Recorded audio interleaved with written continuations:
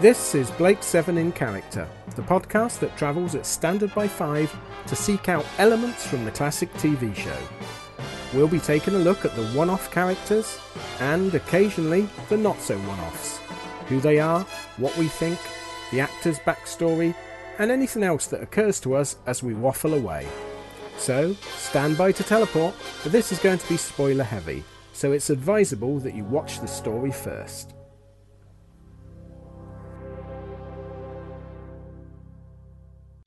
Here we are with our last ever discussion of a Series 3 story, would you believe? I know, yeah, it's, again, it feels like the end of another era, doesn't it? We've got Blake left. What other episodes have we got left? That's the only other episode left is Blake. Plus, when we do our Callie episode, we're going to look at Time Squad, her first story, which we deliberately never looked at the Callie bit. So after this, we've got one more episode, one more real complete episode. Yeah. And then we're into major characters on the slide down towards episode 100. Yes. It's all down here from now on. It is. So, we're saying goodbye to season 3 today, aren't we? Yeah, bye-bye season 3. It's the terminal. It's the terminal stop of season 3. Yeah. It is. Everybody off. The bus is getting cleaned. Yep. Yeah, there you go. Now, this story, Terminal, do you remember watching it for the first time? I do, yes. Yeah, I remember it. I remember because...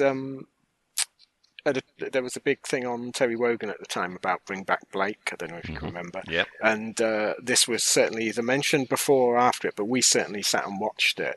And it was like so much excitement because it's Blake back. It's Blake. He's got a beard. Ah! And it was. I remember being a bit disappointed when they said, "Oh, Blake's dead." It was a bit akin to when they told you that Greg had died in Survivors. Yeah. And it was like, oh, he died off screen. Oh. It's I can clearly remember watching it and just I think it was a case with me of I loved seasons 1 and 2 and then I carried on watching because I loved these characters and I loved the setup of the show, but throughout season 3 just becoming more and more disappointed by what I was seeing. But then you find out Blake is coming back. Yeah. Right, and I can distinctly remember watching this one, being, appalled that Blake is actually dead, and then the Liberator is destroyed, and Zen dies. And I can clearly remember the upset of Zen's dying words, and then seeing the Liberator blow up, and on top of that, we also now know that Blake is dead, and it's like, shit! Yeah, well, I was expecting at the time, them to find some sort of cop-out way, a bit like seasons 1 and 2, where the Liberator didn't actually get destroyed or it re-amalgamates. And I was so shocked when season 4 eventually came around and it was like, oh, no Liberator. I honestly thought they'd find some way back. But weirdly, I think because back then there wasn't the behind-the-scenes knowledge of how TV shows were made. So I didn't really get, because I was watching it each week, I didn't get the feeling that season 1 and 2 had ended and season 3 was totally different. You could tell that the stories felt different, but you didn't really know why and you couldn't put your finger on it. As far as I was concerned as a kid, it was all Blake 7. It was all official. It was all made by the same people. I naively believed that it was the same cameraman, the same director, the same they just filmed them all in one go sort of thing. So I never really got the impression that something had fundamentally changed, but I did with season 4. It was such a jarring. Well, you were a year older then. Yeah, that's true. And I'd just getting into Doctor Who fandom big time. So I think I was ravenously sort of trying to work out how, because naively at the time I wanted a job making telly programs. You get to that point where you go, I'll just troop down to the BBC and get a job. So I was ravenously. Well, that's what I did. Yeah, you did. Yeah. I did. Yeah. I talked about. I don't know if I told you. I said to Matt Irvin about that, about about my rejection letter from BBC Special Effects, and he said, "Oh no, that wouldn't have been me. That was like summer '81." He said that would have been Jim Francis and Steve Lavelle. I thought he was going to say. He goes, "Oh, that Eric." Oh, you're him. Yeah. I am sorry. Your kits were rubbish, mate. All right. Okay. So before we get into talking about it, I'll just say, this might be a lengthy episode because audio clip wise, they're going to be quite lengthy. The audio clips. Yeah. So because the actual talking about the character ain't going to be very long, is it? No.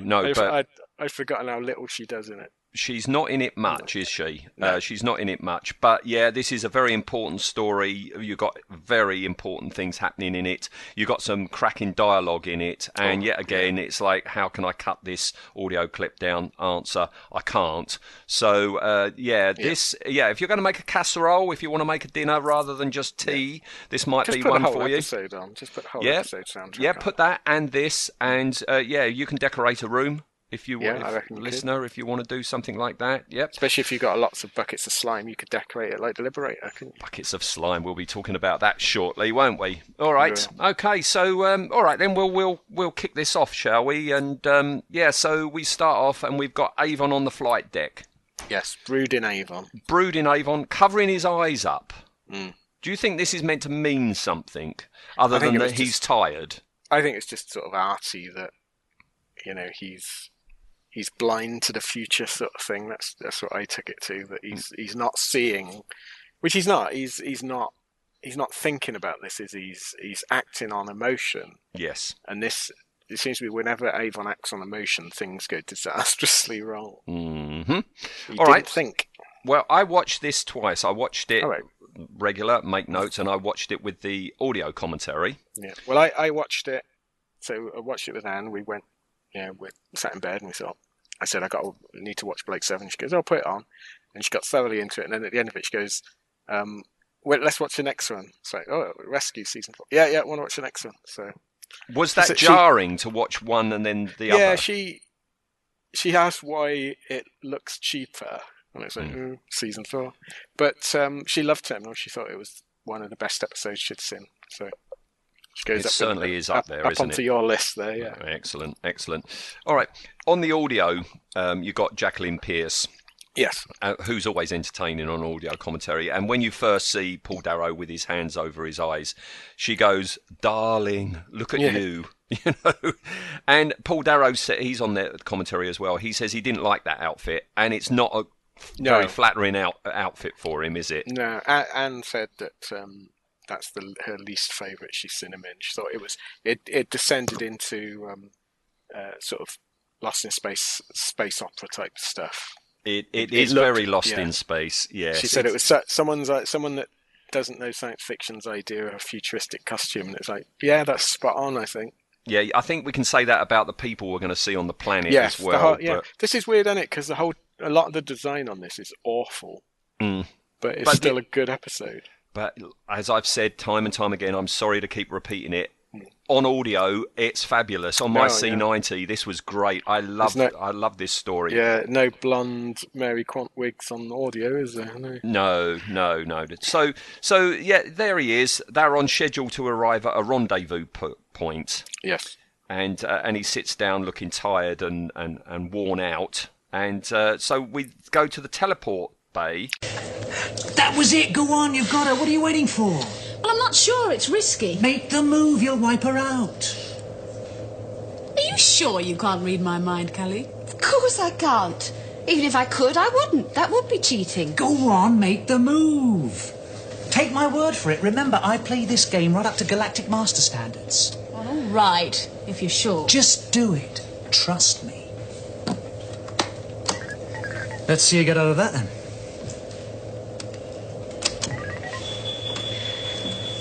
My game in 9,721 moves. Galactic Master. Thanks a lot. Wasn't my fault. Callie responded with the wrong move. If she made the right one, she'd have lost that game. Do you want another? Why not? There's nothing else to do. What are you all doing in here? Keeping out of Avon's way. He's not much fun at the moment. Aren't you supposed to be on watch? Avon's doing it. Still? He's been on that flight deck more than 30 hours now. I offered. He said he was handling things and would I please leave?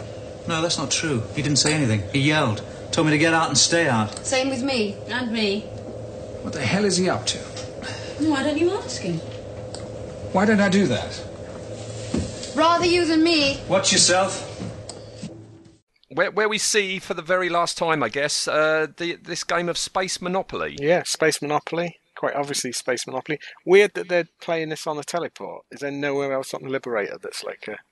What happened to the yoga room? That was a suggestion of mine, right, you've been ordered off the flight deck by Avon. Is this the only place you can think of to actually play Space Monopoly? Go in one of your bunk rooms or something. I mean, we know why. That was the only other set that had struck that week. But, the bunk room... Yeah, presumably, because we'll talk about this later, but everybody thought this is the end of Blake 7. So, presumably, yes, the other sets have been struck. They've been destroyed. The only two that you need are the flight deck and the teleport bay. So, therefore, the rest must be gone by now. Yeah, you know? Or you're resting a skip somewhere. Yeah, the picnic table was gone. You know, the clear acetate map of the universe that they had chucked away. The uncomfortable bunks. The uncomfortable bunks. Yeah.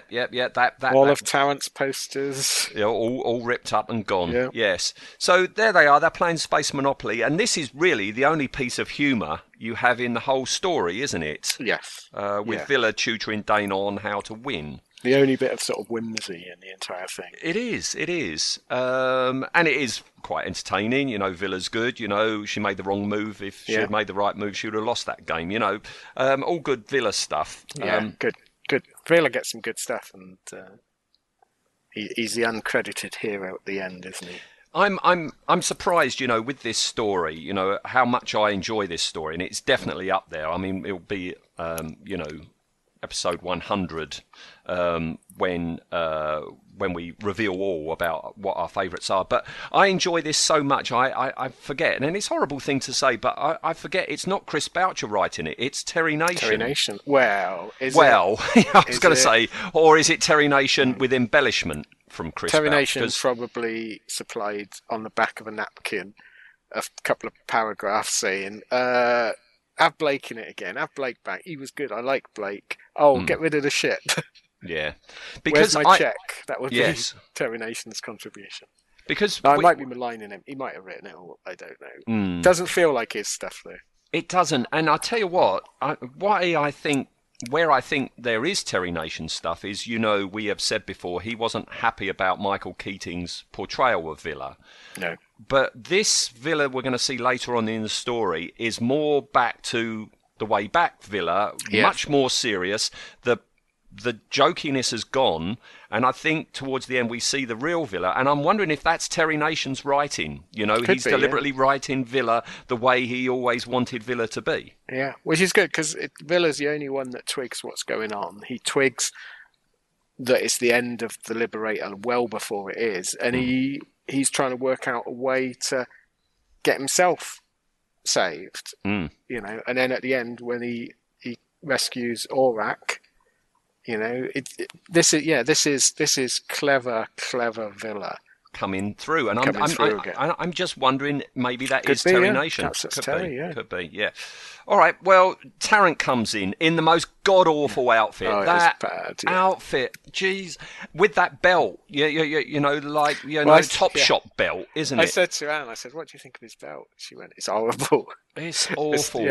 I've always hated that belt. It's the belt. Yeah, it doesn't look manly at all, does it? It's a Topshop. It's something from Topshop. It's something, you know, back in the 70s, what, you know, a 12-year-old girl would choose to wear. Yes, yeah.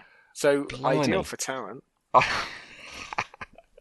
And he's got those shoulder pads with all the studs on them. Studs don't work. Not on Tarrant. No, it has to be said, though. I don't know whether he's just his bluntness has won me over or worn me out. But I quite like Tarrant in this one. I like the bit where he says, Villa says something like, Avon, I'll have a go at you, and he says something like that'll be good to see or something. I like his bravado, and I like he's fairly competent in this.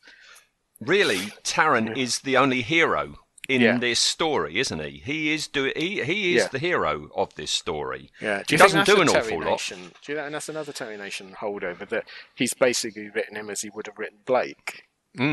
Well, you know, we had this more likeable. Yeah. Well, we had the Blake replacement of the captain, who was going to be older and more serious. So again, it might be Terry Nation going back to, you know, his initial concept. Wouldn't it be weird if if we've been wrong all this time, and it's actually all the bits we like are Terry Nation, and all the bits of silliness are Chris Boucher. I don't think so. No, I don't think so. But no. you're right. That I've never thought of that. That this could be.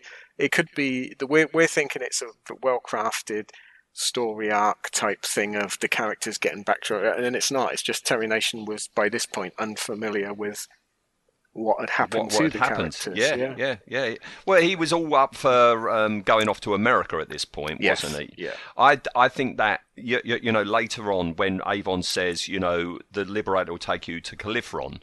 Califron sounds a bit like California. Yeah, that's true. You know, which is where he ended up. That might be a little in-joke from Terry Nation, you know? Yeah. And they're all really good in this scene. You know, when he comes in, what's going on? You know, Avon wants it. He's been there 36 hours, you know, and why don't you go and ask him? You know, and Callie's like, rather you than me, you know? Yes, yeah. No, it's really good. There's not one duff performance in this episode, I don't think.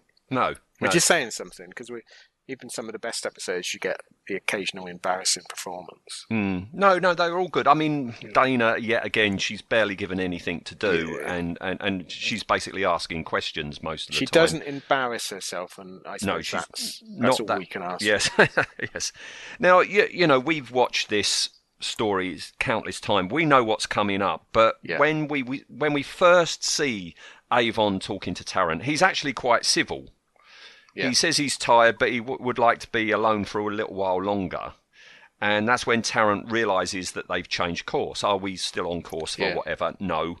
And that's at that point, that's when Avon starts to go off the boil. Because I think Tarrant, if they hadn't found out he'd gone off course, I think Tarrant would have gone back to the teleport and said, "I've sorted him out." Blah, blah. He would have been fully provided. But again, really good. Nice scene between them, and it's nice that Avon snaps like he does. Like you say, he's very civil to start with. Do you mind, sort of thing? He's asking, he's not telling. And then, but the minute he's questioned, he said, because Tarrant says, doesn't he? Are we just supposed to sit there and let this happen? It's like, that's exactly what you're going to do. You and the others owe me, and I'm calling in the debt. You know? Yeah. And Stephen Pacey is really, really good. He's really good. Yeah. If it wasn't for that terrible outfit, you know, you're just looking at that belt buckle. You do all the time. Did he say something then? He says something important. Never mind. Look at that buckle. Yeah.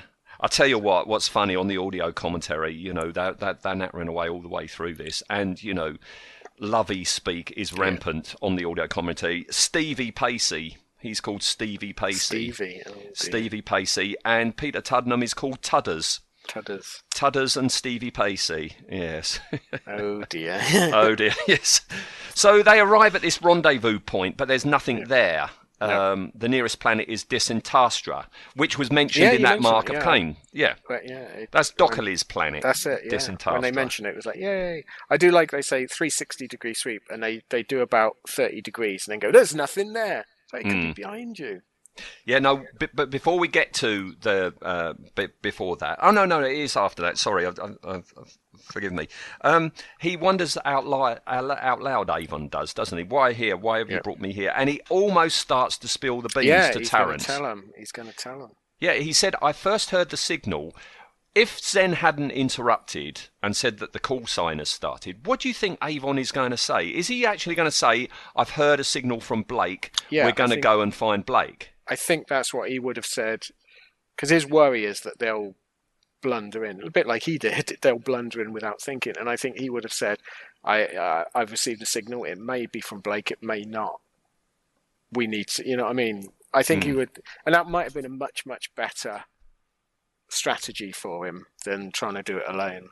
Yeah, because at the end, Servalan says, you know, you didn't tell the others, you didn't think that they would go along. And he's like, no, they would. Of course they would. You know, if he said, I think I found Blake, especially Villa and Callie, they would have been all for it, wouldn't they? Because Servalan also says, of course, you didn't want to share his wonderful discovery. Avon sort of really out of character smiles and laughs. Nothing at all, he says. Yeah. And I don't like that. That's the only bit I think that's overplayed slightly. But I don't think Avon would have thought that. No. I don't think he would have shared it with the others. I don't think Avon's never been shown to be that sort of a Dr. Smith style character.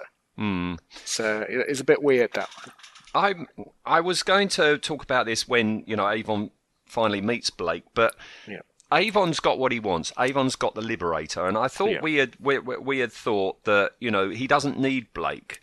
I don't know what was in this message that he's getting from Blake about, because he doesn't know. He says you found this thing that's going to make us rich and invincible. Yeah. But he doesn't know what it is. But they are already rich and invincible. Exactly. They've got an invincible ship and they've got a storeroom full of money. They are already, as you say, rich and invincible. Yeah. I think it's his guilt, isn't it? That's what. Here we go. Again, the Blake-Avon relationship. If Avon truly hated Blake, he wanted to be free of Blake, he would never try and find Blake. And he's got this little thing dangled in front of him. Ooh, I'm over here, Avon. I've got something that'll make us rich and invincible. Is he that, curious that he's going to do that? Well, I think I've said before, I think Avon does hate Blake, but he hates him for the reasons are that Avon feels that Blake has the parts he hasn't got. He's got the idealism. He's got things. So I think Avon's convinced himself that he hates Blake, but I think deep down, I won't say he wants Blake's approval, but he knows that Blake's got character elements that Avon wishes he had. So I think there's really hidden levels of guilt in Avon. Yeah. And this is what I think. I think it's almost the child desperate for approval from the father that is constantly beating him. Yes, and here he has found out there is a chance that the father is still alive. Yeah. So he needs to go and see. He needs to find Blake. Yeah. That's the green blob bit coming up that you were talking about. Yeah, this call sign is sent to the thing, and it's just green blobs on the screen. I don't know how he is meant to read that, but he says he'll comply, doesn't he? Yeah, because we've never seen writing like that anywhere else. So I think that's just a case of when they come to overlay that special effect, they just put any old rubbish on it. It is pretty rubbish, isn't it? Yeah. It is pretty rubbish. Very badly done. And Avon joins them in the teleport bay. He doesn't know where the ship is going. And he goes off, and they go to the flight deck, but Avon's locked all the information from them. Zen won't tell them anything. This is what dates the show, is the concepts, isn't it? That back then, the concept of a password-enabled file was unheard of. And so they're going, sneaky, how did he do that? Oh, my God, he's so good. And you're thinking, what? My emails have got password. We didn't have that concept back then. No. And it's little bits like that where it occasionally throws you. Because I don't think it's aged that badly, Blake 7. It's not... You get the 1970s sort of haircuts and you get the 1970s stuff, but the ideas behind it haven't aged that badly. But stuff like this, you suddenly go, oh yeah, they didn't have computers, did they? Yeah, it's what you've said before. It's the technology that dates it, not the stories, not the acting, not the way the show is made. It's the technology that's dating it. Yeah. So they're off. They're heading towards some red disco lights. Which then says there's fluid particles which are charged with energy, so it's going to shake them about a bit. This is the point where Avon goes from you're sort of sympathetic to him at this point to where his sheer bloody mindedness kills them all, don't it? Destroys everything. This almost directly leads to them all being killed in Blake. Oh, this is totally where he cocks up. Where he cocks up, because he says no, we're not going to go round it. We're going to go straight through. And it's at that point that's when Tarrant pushes it a bit too far with this Avon. Let's be on the safe side and go round it. No, we stay on course. Now look, this involves all of us. I can't think of a good reason why we should take any risks, and you're not about to give me one, are you? Zen, recommendations. The consensus of computer systems favour a course deviation to avoid contact. In this environment, it is prudent to treat any unexplained phenomenon as potentially dangerous. Isn't that what I just said? With a brain like mine, who needs computers? Zen, maintain present course, no deviation. Status 1, subcategory Q. No countermand. Confirmed. That is it, Avon. I've had it. Either you tell us what it's all about, or we're going to stop it. No, you're not. Nothing and nobody is going to stop it. You least of all. Now get out of my way and stay out of my way.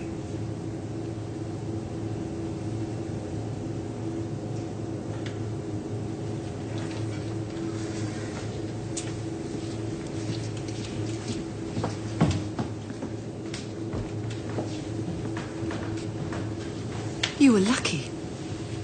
He meant it. He was going to kill you. I got that impression myself. This is the Quint moment, isn't it? It is. Where Brody, where Richard Dreyfuss and Brody say to him to slow the boat down, and it's not. He knows it's wrong, but he can't. But back he's down. obsessed. Obsessed. And this is Avon's obsession, because all Avon needs to do was say to Zen, how long extra will it add? And I'm sure it wouldn't have been that much. But yeah, sheer bloody mindedness, and he kills Zen and all of the rest because of it, And as I say, I don't think Tarrant was expecting it, because he goes, "That's it, I've had enough. You're either going to tell us all about it," and he goes, "Nope," and that's when he pulls the gun, doesn't he? Yeah. It's one of those the way it's shot, that the gun pulling doesn't quite work, because they're talking and then Tarrant does a little ooh and looks down. Yes. And the gun's already there, and it's like, well, you must have seen him. Well, they're almost chest to chest. Yeah. There's no way he doesn't feel that gun in his gut, But Paul Darrow... Perhaps he thought it was his cheap belt buckle digging in. He was thinking, once I finish this conversation with Avon, I'm going to go and get I've got to this rebuckle. belt buckle. Yes. But Paul Darrow, oh boy, the way he delivers the lines about, nothing and nobody's going to stop it, you least of all. Yeah. Now get out of my way and stay out of my way. And that's when Tarrant looks down, doesn't he? Yes. And he's brilliant. Stephen Pacey looks appalled. Jan Chappelle, as Avon walks out, she looks appalled and says, he meant it. And she would know, out of anybody, she's the one who would know. Yeah, that's the feeling you get, that she's read his mind and knows that he was going to kill him. I do like Stephen Pacey's shat himself look, though. Yes, he does. He's excellent. Stephen Pacey is excellent. When he says... We don't say that very often, do we? No, those words don't very often leave my lips. But, where he says, about I got that feeling myself, you can almost hear the gulp. Yeah. Here's a Tom and Jerry. Do you remember when Tom or Jerry will do that comedy gulp? Yeah, when they realise that there's an explosive big tied to their tail. Yeah. On the audio commentary, Paul Darrow says that the effects guys gave him that gun. Yeah. And I didn't recognise it, did you? No, I think it was purpose made. I know Paul Darrow had a history of breaking props and weapons, and that one does look very sturdy. It looks like solid acrylic. It doesn't look very functional, but apparently they gave it to him, who gave it to his nephew, who then sold it. I think he wanted to buy a record player or something. Wow. So, somewhere, presumably, in the home counties, some grown-up kid now owns a bit of Blake 7 history, yes. Yeah, if you're listening and own this pistol, let us know. Yes. I'll swap it for a record player. Yeah. Nice one. Wood finish. A 70s record player, yes. Yeah. So they go through this cloud. We've got this terrible top-of-the-top pop style video effect of... jittering the camera. No. Again, they just didn't have the money to film new effects, so this is sort of cobbled from existing Liberators, overlaid with cheap effect. It's not good. It's not good. Work. It's not good. But they do go through. They get out. Zen says there's matter sticking to the hole. We see it. Now, I'm pretty sure that's some sort of like wok with no oil in it, and they're cooking cheese or something. It looks like bubbling cheese on a hot plate or something. I thought it was perhaps like baking soda or something sprinkled over something, and then just spraying liquid on it. No, it looks like cheese to me. It looks, those horrible sandwich makers, those toasty makers. You always get this gunk burnt onto it that you can never remove. I was going to say, if your sandwich maker looks like the hull of the Liberator after it's gone through that cloud, I'm not coming round for tea. Sorry. Do you think that's where they filmed it? It was the BBC canteen. It could be, yeah. That might have been the that would have saved money. The main choice. Yes. Yeah. that was the leftover after they had made lunch. Yeah. Yes. Yeah. All right, so they arrive and get the call sign, and they're on the edge of Sector 6. Yes. Delta 714 is a blind sun. It has no planetary system at all. No planets? Then what's that, a cosmic conjuring trick? Zen, is that a planet? The object on scan was constructed by a consortium of United Planets scientists 411 years ago. It was code-named Terminal. Terminal? The records say she broke up. You've heard of it? Only as a historical curiosity. The intention was to build an artificial planet. It was sprayed with organic materials in the hope that it would naturalize and eventually create all the conditions to develop and sustain life. It was just a gigantic laboratory in a way. But she was originally positioned in solar orbit out towards Mars. So what's she doing out here? You tell me. I still haven't got over the fact that she exists. Zen, is there life on Terminal? Data banks do not have that information. Spectroanalysis indicates a breathable atmosphere and Earth-level gravity. Surface water and vegetation appear to be abundant. All right. So we found a long-lost planet. Now, if you want to tell us why we're here. Message transmission has begun. The signal emanates from Terminal. And we see it. Terminal. There it is, Terminal. Yes. I don't like the squishy planet.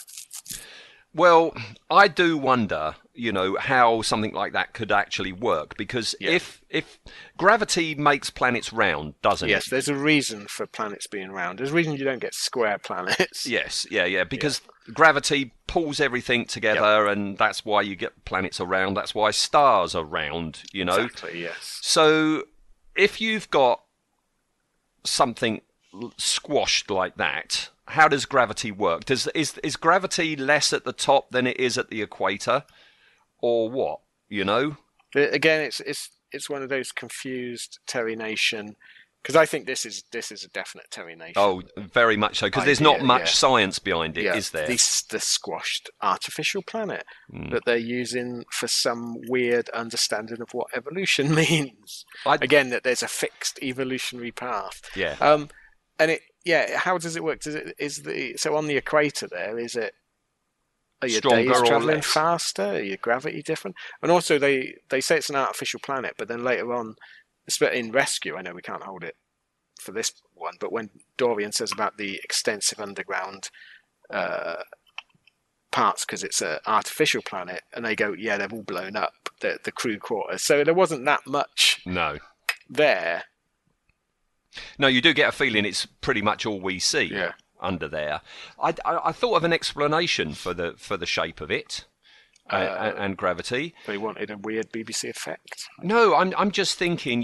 When we go down to Terminal, you've got this heartbeat sound. You've got this terrific heartbeat sound. Maybe that's the artificial gravity machine. Could be. The planet's not spinning at all. It's got artificial gravity. Yeah, could be something like that. It's a space station rather than a planet. Yeah, I think. This is Terry Nation because there is no science. Yeah, this is Terry Nation going. We land on a planet. Oh, we've done that before, Terry. This one is a squashed planet. Ooh. Yeah, but it's not just the squashed planet because Zen said it was made 411 years ago. So this is 200 years before the Federation came into existence. It was built by a United Planets scientists.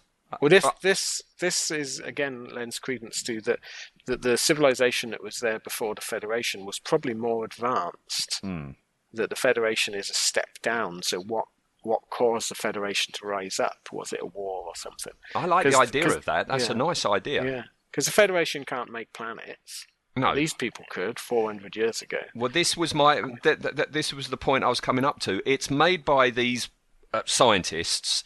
It was made in orbit near Mars, and then was dragged somehow, pulled to Sector 6.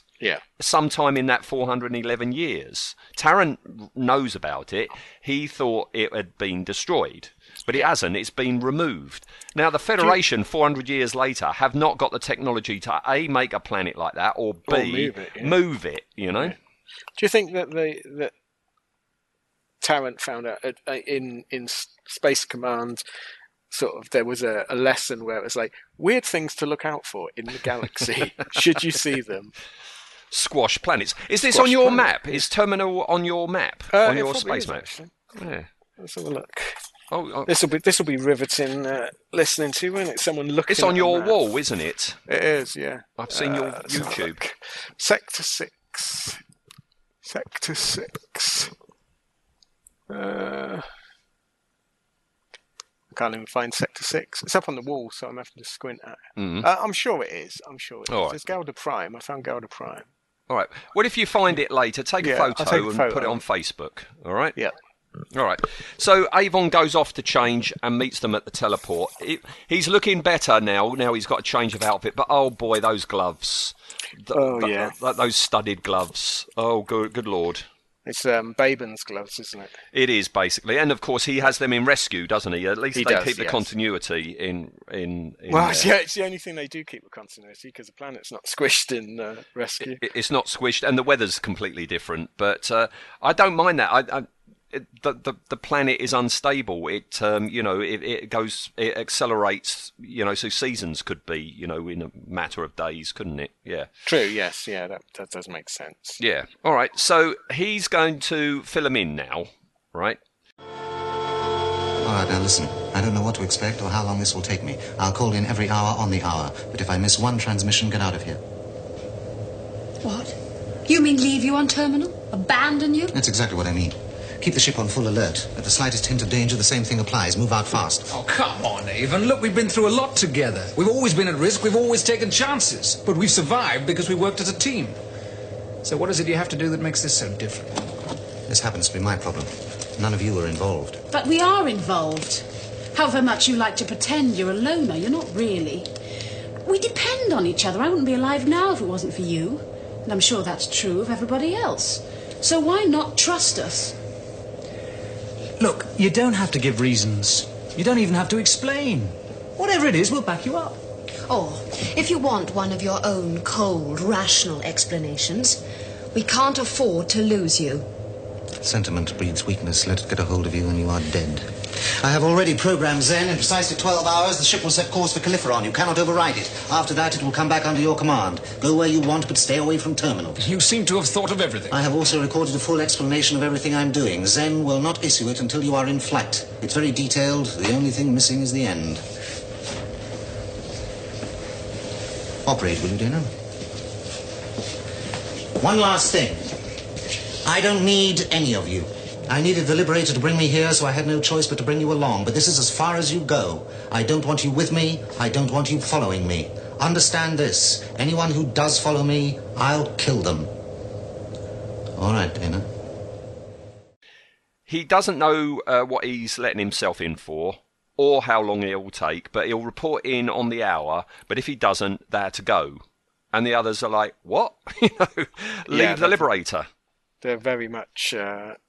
it's not what they do, is it? It's not what they want to do. Well, they can't believe that Avon can leave the Liberator because that's all he always wanted. Villa knows that. Callie knows that. They were there when he said to Blake, when Star One is finished, I'll take you back to Earth and the Liberator is mine, So do you think perhaps then that the huge secret that Blake said and that Servalan set up was that he had found a ship that was more powerful than a Liberator? Because that would be one thing that would make Avon sit up and take notice, wouldn't it? Or he's found some way of getting rid of the Federation completely without a lot of fuss, or something to supersede it. I don't know. I don't know, because at this point I don't think Avon's particularly worried about the Federation. They're not really his number one sort of worry, are they, at the moment? No. He's got the super ship. Their empire's collapsed. They never ever go after the Federation in Season 3. They stumble across the Federation, or the Federation interferes in their plans, Yeah. He hasn't got a beef with the Federation. You've said this before. He really doesn't have a beef. He doesn't give a stuff about the Federation. No, he's got no sort of political interests, has he? No. So the others, they try bargaining with him, and they're all good. Villa especially, I like Villa, because he does consider Avon his friend, doesn't he? I think so, yeah. Yeah, but he's not having it. We have this whole line about sentiment breeds weakness. Let it get a hold of you and you're dead. He's thinking about Anna Grant here. isn't he? You know, he does. I think this is the one he underplays that line a little bit, or the direction's slightly off because it's a good line and they throw it away. They do throw it away because he comes back then with understand this. I don't want you with me. I don't want you following me. Anyone who interferes, I'll kill them. He puts the emphasis on that, doesn't he? Yes. You know? And I don't know whether he was just saying that to keep them off or not. I don't know. Because he doesn't kill them. When they come down, he doesn't kill them. No. So, yeah, he's teleported down. The most hideous weather. You can tell they are absolutely bloody freezing. Jeez, that is just horrible. Although it does look colder in Rescue. Well, you've got snow on the ground in Rescue, haven't you? You know, and it's quite a meta moment because he goes, if this is an example of a man-made planet, you know, you can go back to the drawing board. Yes, it's bloody awful weather. You know, where was it filmed? Purton Hill in Oxfordshire. Oh, right. You know, and as I speak, because that's something I meant to have done for behind the scenes. I know where it's filmed, but I thought, it's in Oxfordshire. Now, where are we going next July, Ian? Oxfordshire. Oh, blimey! It is not far. Really? Oh, I hope my computer doesn't crash as I've opened. It may be quite a trek. Perhaps on the Saturday. Well, yes, because where we're going at Steventon, that's to the south of Oxford, and that hill is just slightly to the north of Oxford. Oh. So potentially, next year, we could have a visit to Terminal. Terminal, yeah. And it wouldn't matter if it's a bloody horrible day, because then that's totally in keeping. That would be in keeping. Well, if it's anything like the last Maximum Power, it was a lovely warm day. Yes, yeah. We have to look into that, eh?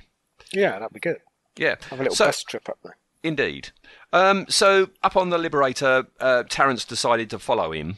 Yes. And we get I'm guessing our very last look up at the ceiling thing that Tarrant does, where he says, we can't always get what we want, Villa, as he puts his hands on Villa's shoulders. I think that's a brilliant line. It's weird, isn't it? They've really come together since like the City on the Edge of the World type relationship. And I'm not saying they're friends, but there's something's happened, isn't it? That they don't actively want to kill each other. And again, in Rescue, he goes back and saves Tarrant. Yes, he does.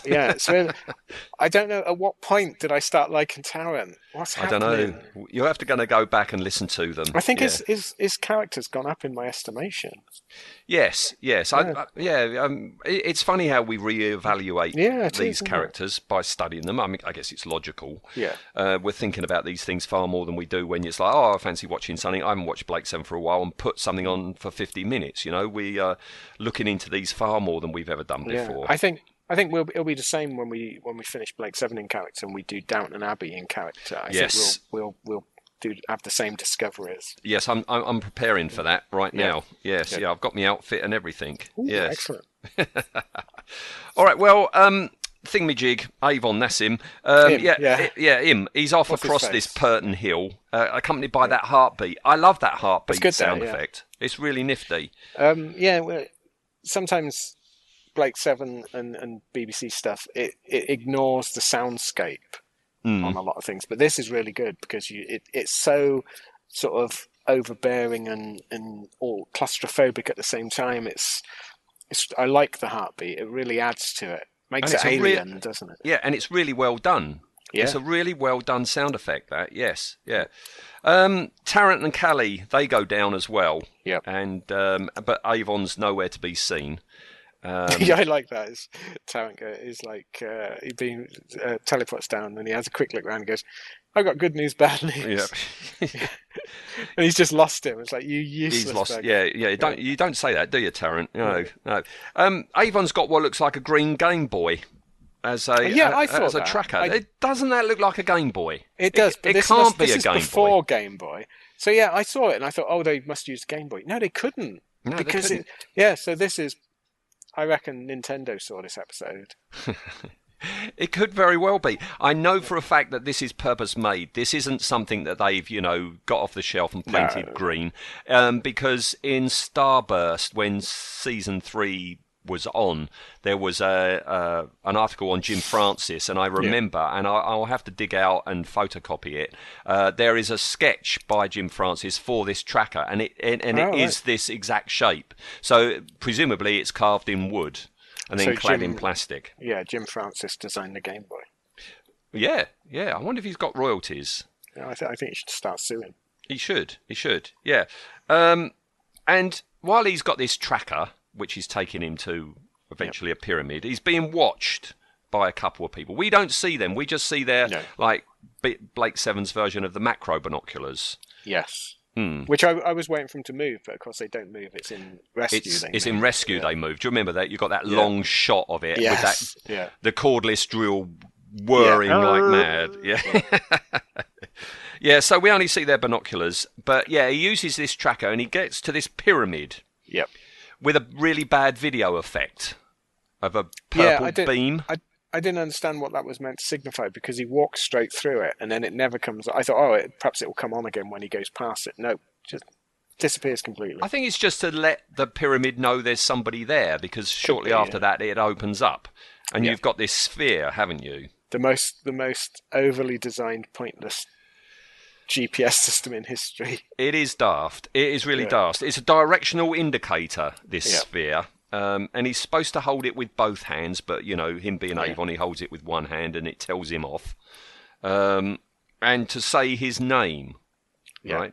It's a bit jarring that you've got an American accent for this directional indicator. We're not used to American accents in Blake 7, are we? No, it's a bit weird. I don't know.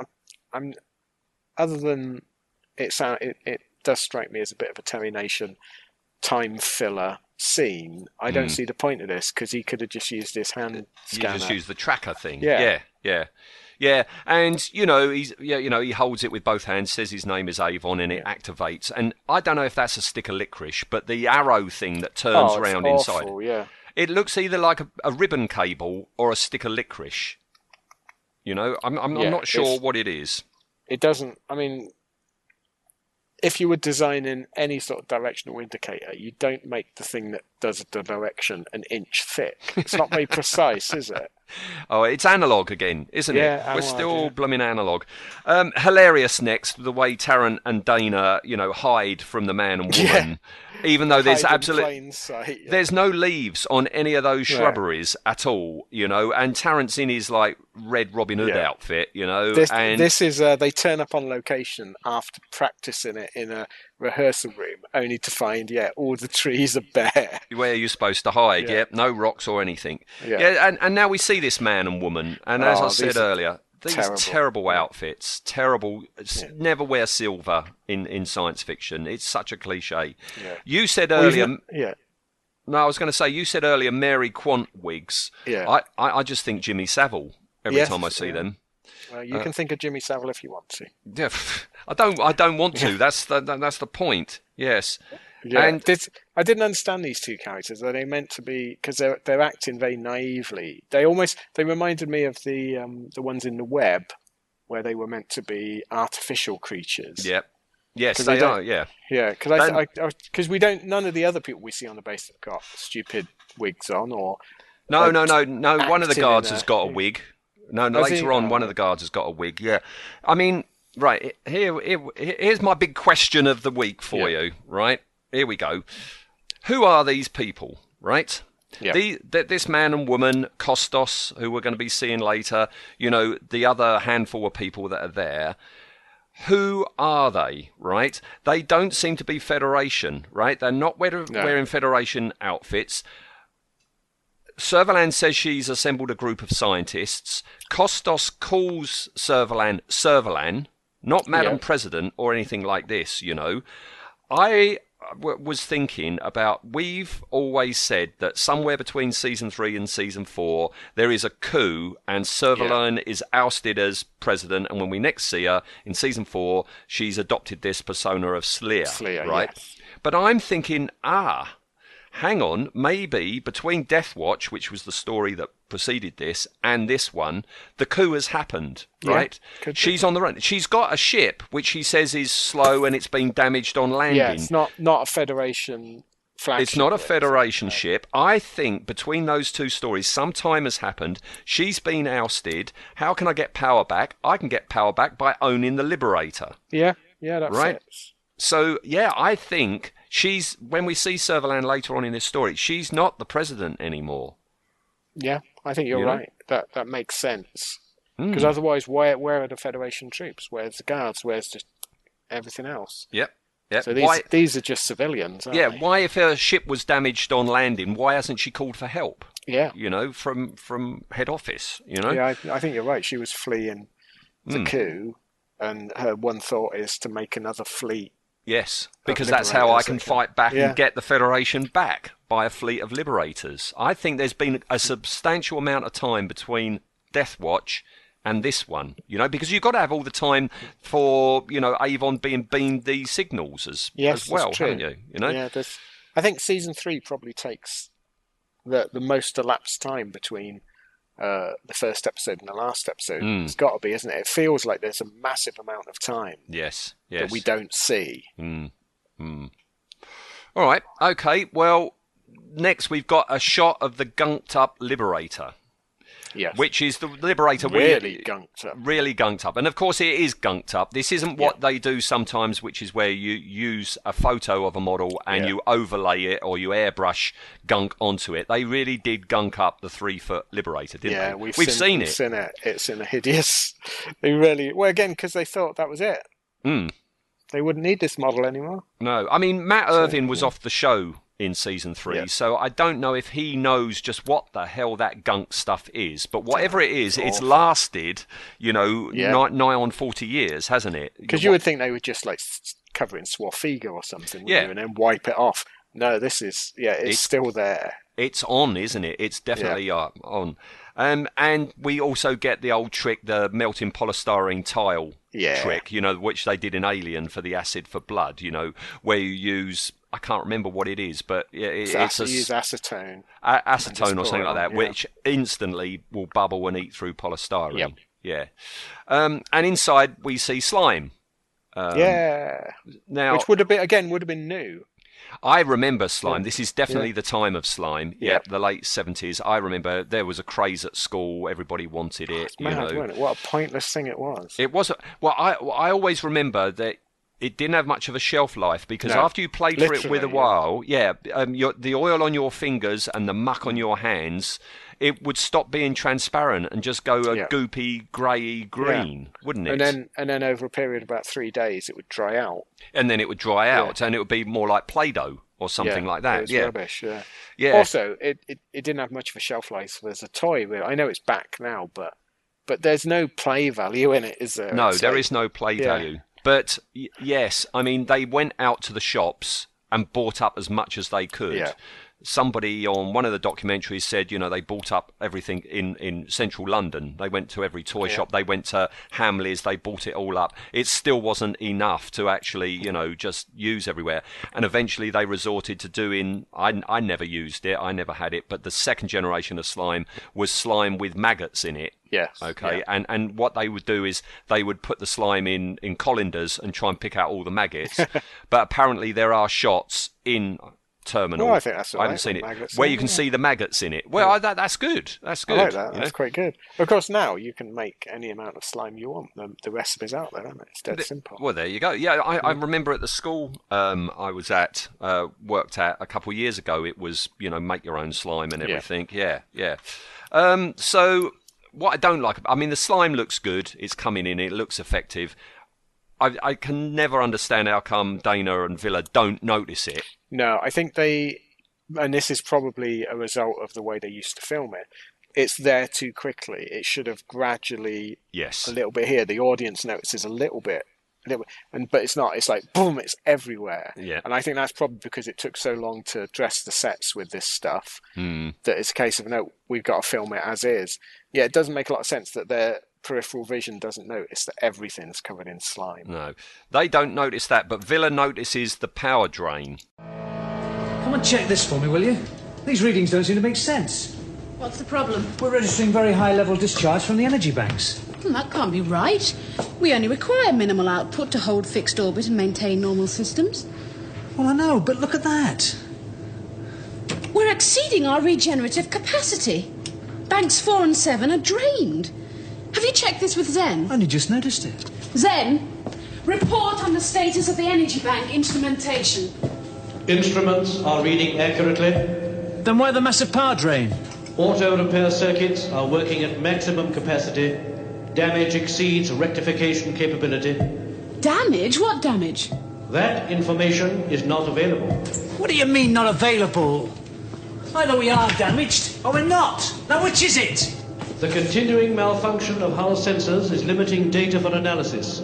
Operational systems indicate that the damage is widespread but superficial. The nature of the damage, what's causing it?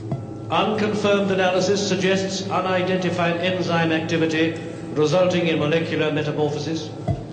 Thank you, Zen. That's a big help. Zen, it is vital that we have more information. Divert all computer functions to total investigation.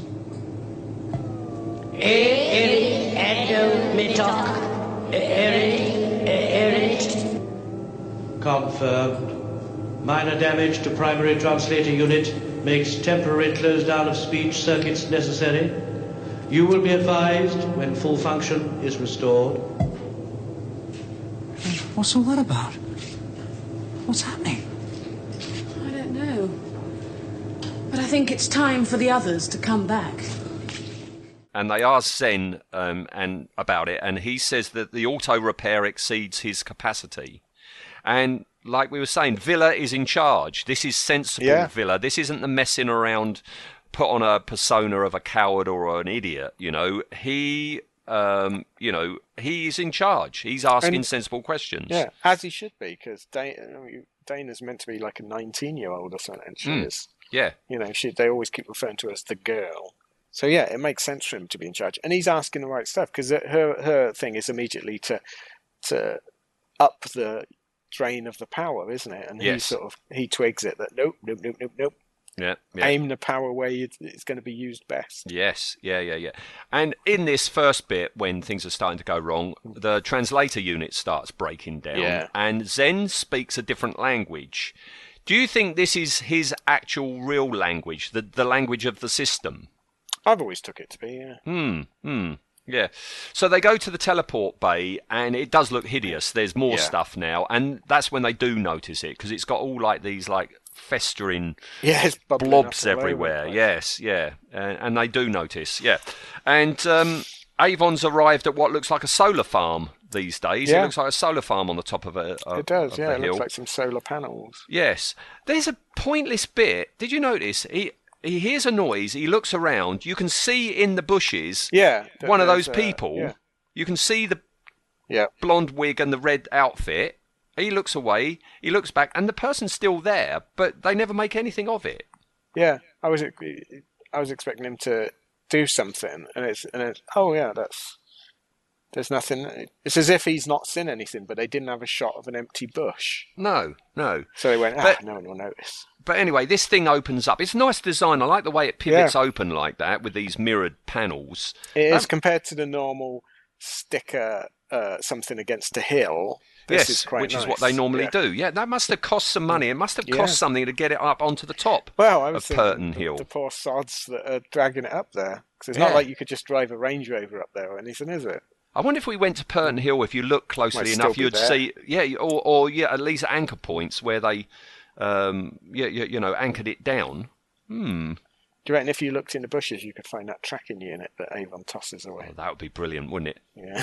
Or his little green tracker. Yeah. Yeah. Avon's been no, he goes down, doesn't he? He goes down at that point. He climbs down. He's still got the sound effects as he's going down. Yeah. And this man and woman, they're outside, and they're being watched by Tarrant and Callie, and they get attacked by lynx. These things called lynx. Yep. And Callie says immediately, we've got to help them. And Tarrant goes, no, it's too late. Yeah, it's too late. And yet they're still alive. No, it's not. They're still alive. They've only just jumped on them. Yeah. Oh, good Lord. They've got their weapons, haven't they? They have got their weapons. They can shoot the lynx. Yep. Yeah, but it's like, oh, no. No, that's the Tarrant we don't like. Yeah. I don't like these lynx. I don't like the masks. No. They're terrible. 2001, they're not. No, they should have stayed in long shot. Every time you see them close up chewing at the clothes, no, not convincing. It would have been better, I think, as much as it would have been just a typical trope. It would have been better if they'd have been cavemen type. Yes, yeah. Rather than... Because monkey suits now, I mean, it's like so cheap looking. It's very difficult to do a convincing monkey suit. And these are not convincing at all. I want that on a T-shirt. There's a T-shirt quote. No. And of course, by the 70s, we've seen monkeys everywhere in every shape and form. And it looks like what it is. Only 2001 were convincing in that. Yeah. This looks like Stuart fell in a monkey suit, doesn't it? Which is what it is, yes. Yeah. So Avon, he sees our character, Kostos. Yep. She walks past. You don't see her face it the first time. She's just wearing like white smocks and white boots, and she's carrying a tray.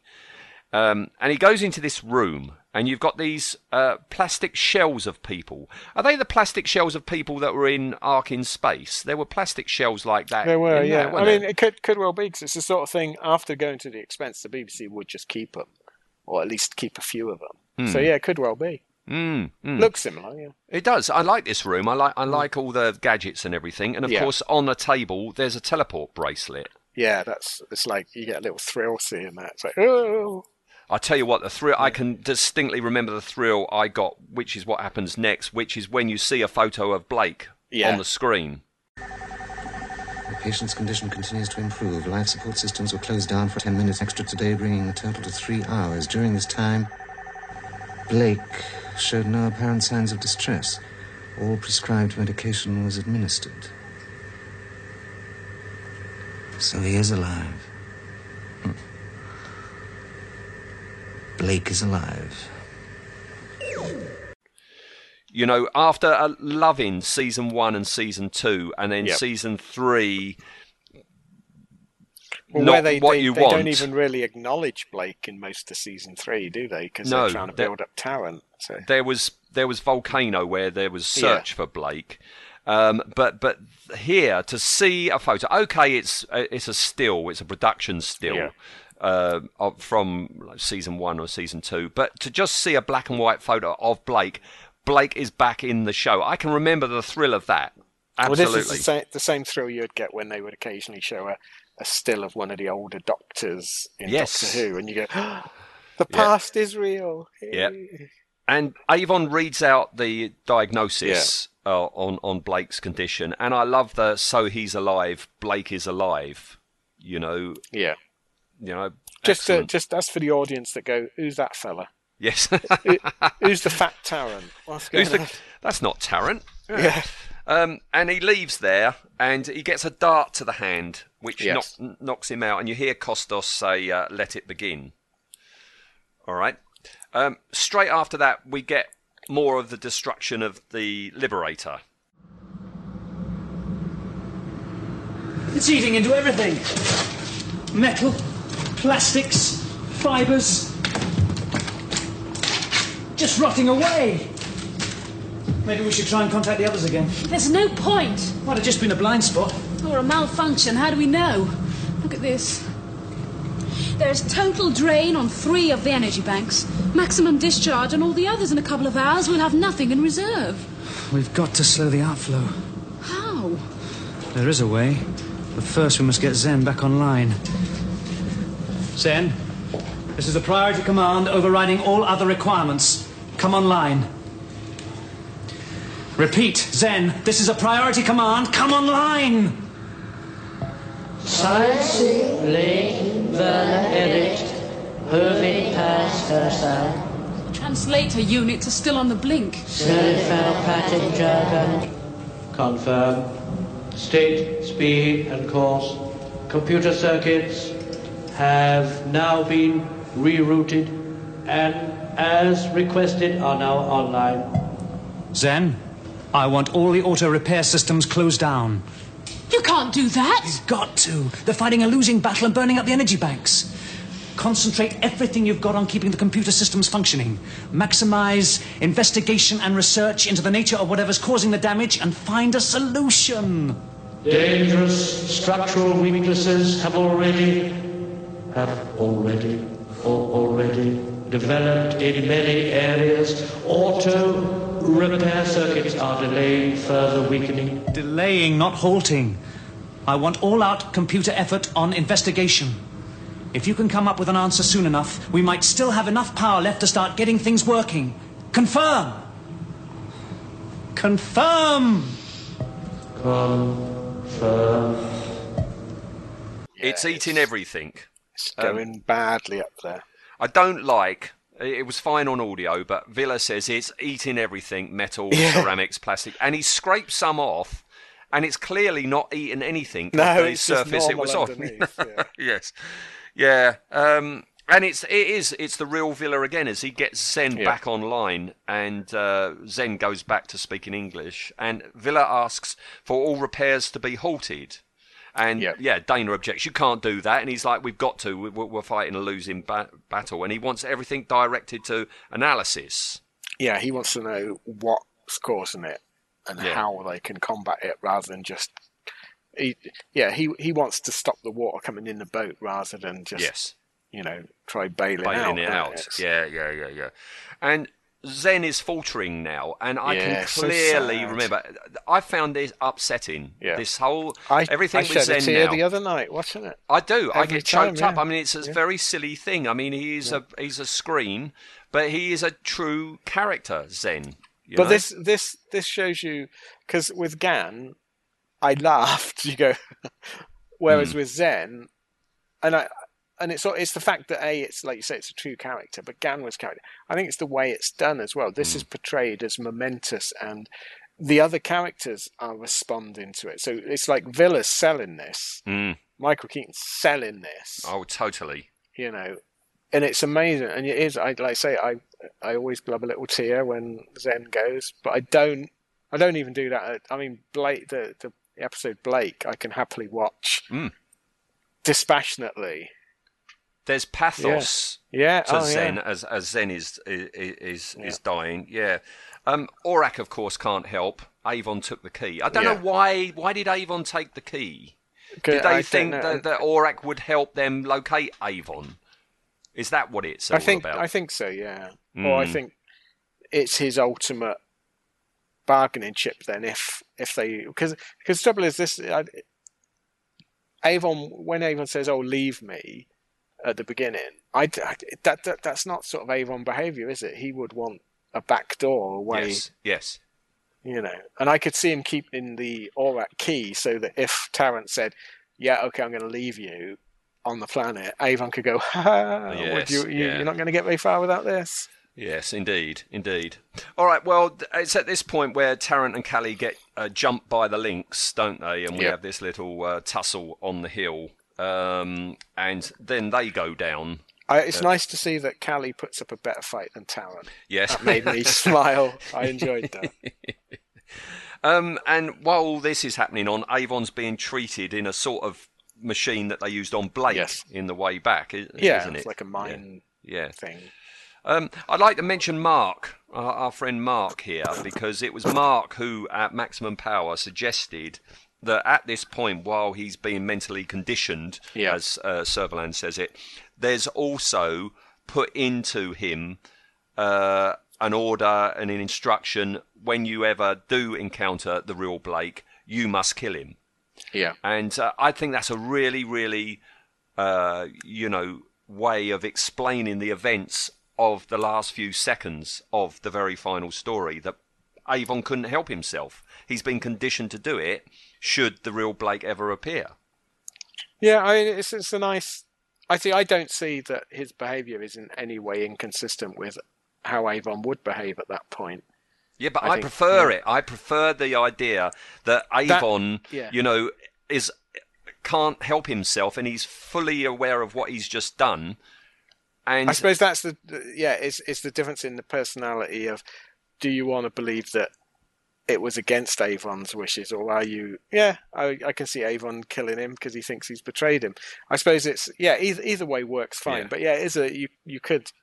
I mean, you could also say that at this point, doing this is what scrambled Avon's brains. Yes. For him to become an idiot. You know? Yeah, and then all of season 4 is his further decline, isn't it? His mental decline. Yeah. Or he's actually still in that machine. All of season 4 is his fantasy. When at the point where they say, bring him out and let's match the continuity, he was still in there, and all of season 4 and the rest of this episode is Avon dreaming. Well, there's a nice thought. Yeah. Yes, yeah. Because a lot of what happens now from this point on you could explain that it is part of this conditioning. Because when he wakes up, he sees this dart mark on his hand, and he doesn't seem to think, why am I on a table? Where is everybody? Or anything. He just starts walking off trying to find Blake again, But that could be the conditioning, Well, it could be that, I mean, Avon's probably in his lifetime been drugged, knocked out and woken up on strange tables a fair bit. Good point, yeah. And he wanders off, and finally, there he is. He finds Blake. Well, you certainly took your time finding me. There didn't seem to be any hurry. Anyway, I always said I could manage very well without you. It must have been so dull, having no one to argue with.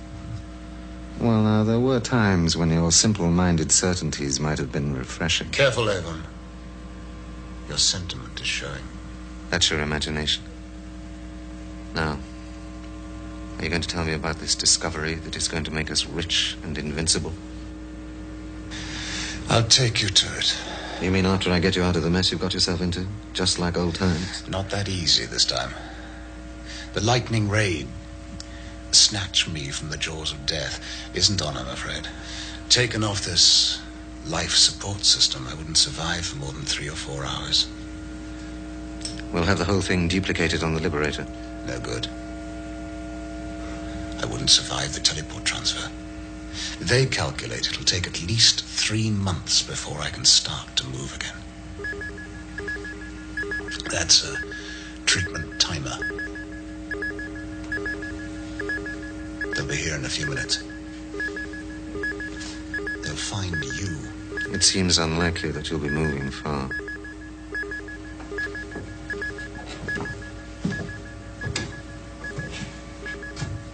I know where to find you. I'll be back. Shot on film. We'll explain why it was shot on film in a minute, with no walls. You don't see any walls. It's all black. It's just a table with Blake on it and a pyramid machine next door. Do you know, I think it works better on film, all black, because otherwise it would be Blake laid on a table in a studio, and it would have been cheap. Yes, true. So I'm okay with that. The biggest shock to me as a kid was he's got a beard. Yes. I don't know, for some reason I seem to have the opinion that you couldn't go from no beard to beard back to no beard easily. You're showing the age you were when you first saw it. I mean, did you have the same feeling when you saw Blake with a scar in the very last one? No, I think you accepted that. Yeah, I accepted that. But Beardy Blake. Yeah, it was weird. I can remember that it is him. He is in it, Oh, it was such a thrill. And this is a great scene between the two of them, Paul Darrow and Gareth Thomas. This banter between the two of them about, you took your time and, you don't seem to be in any hurry, blah, blah, blah. Yeah.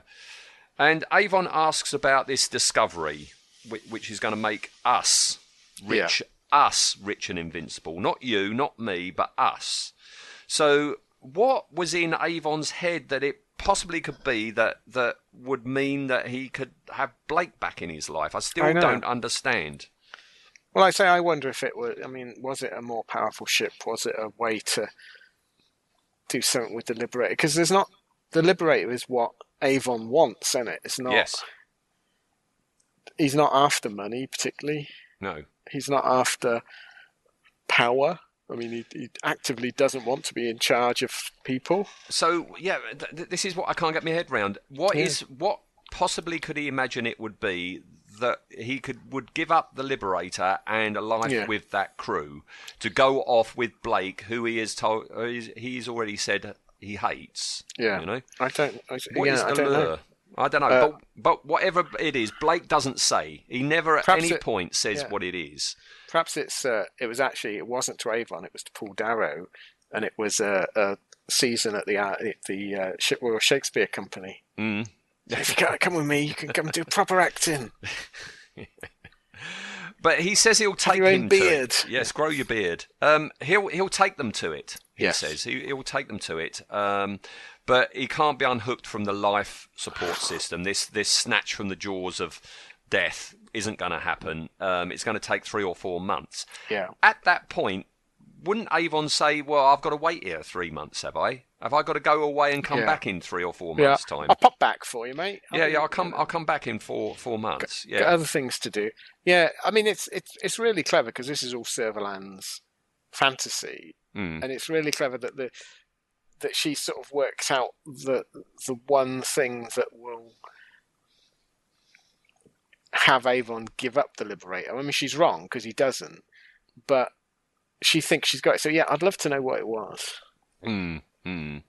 But anyway, he's knocked out again. He says, I'll be back. I guess he thinks, I'm going to go up to the Liberator for 4 months. Yeah. But he said it before the Terminator as well. Yes, he did. Yeah. But he's knocked out again and treated again, overseen by this Kostos. You see her. She's very good, yeah. She's very good. Yeah, she all the way through has got this little smile on her face. Yeah. She's enjoying her work. Yes. Yeah. That smile, she reminds me of... Do you know who Nina Conti is? The name rings a bell, but... She's Tom Conti's daughter. She's a ventriloquist. Right. She's got a monkey. No, not. Well, she has... Yeah, she has... and she has... She's got a link, a little... Oh, that's a nice connection to something I'm going to talk about soon. But no, she has this little smirk on her face, and it's very much like Kostos here. All right. I just thought I'd mention. But she injects him to wake him up. That seems a bit jarring now to see somebody being injected on a show. Well, we're so used to like hypo sprays and that, aren't we? Psst. Yeah, we would have. Yeah, we should have had something like that. Yeah. You know, a Star Trek one, a Dr. McCoy one. She does that every time anyone injects someone on telly. It annoys the hell out of me because where they lift it up and look at it. Well, no, they do that where they stick it in, but there's no resistance. Oh, if you ever jab yourself, I jab myself regularly. Yeah, there's a fair bit of resistance, and they just go whoop in, whoop out. Yeah, true. Yeah, and then they look at it. I don't know why they look at it. Yeah, they always. I mean, it's to show the audience it's a needle. Yeah. Oh well. All right. Well, he's woken up and got to keep the continuity, as you say, and he's taken in to see Servalan.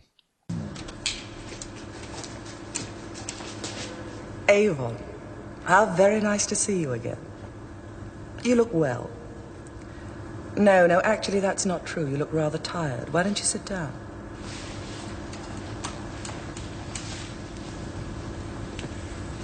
Thank you.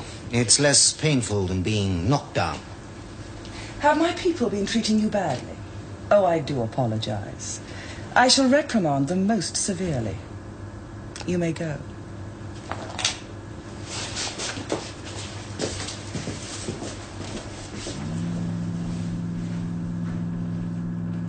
You don't seem surprised to see me. If it was a trap, it had to be yours. The precise planning, the meticulous detail, the general flair, who else could it be? Thank you.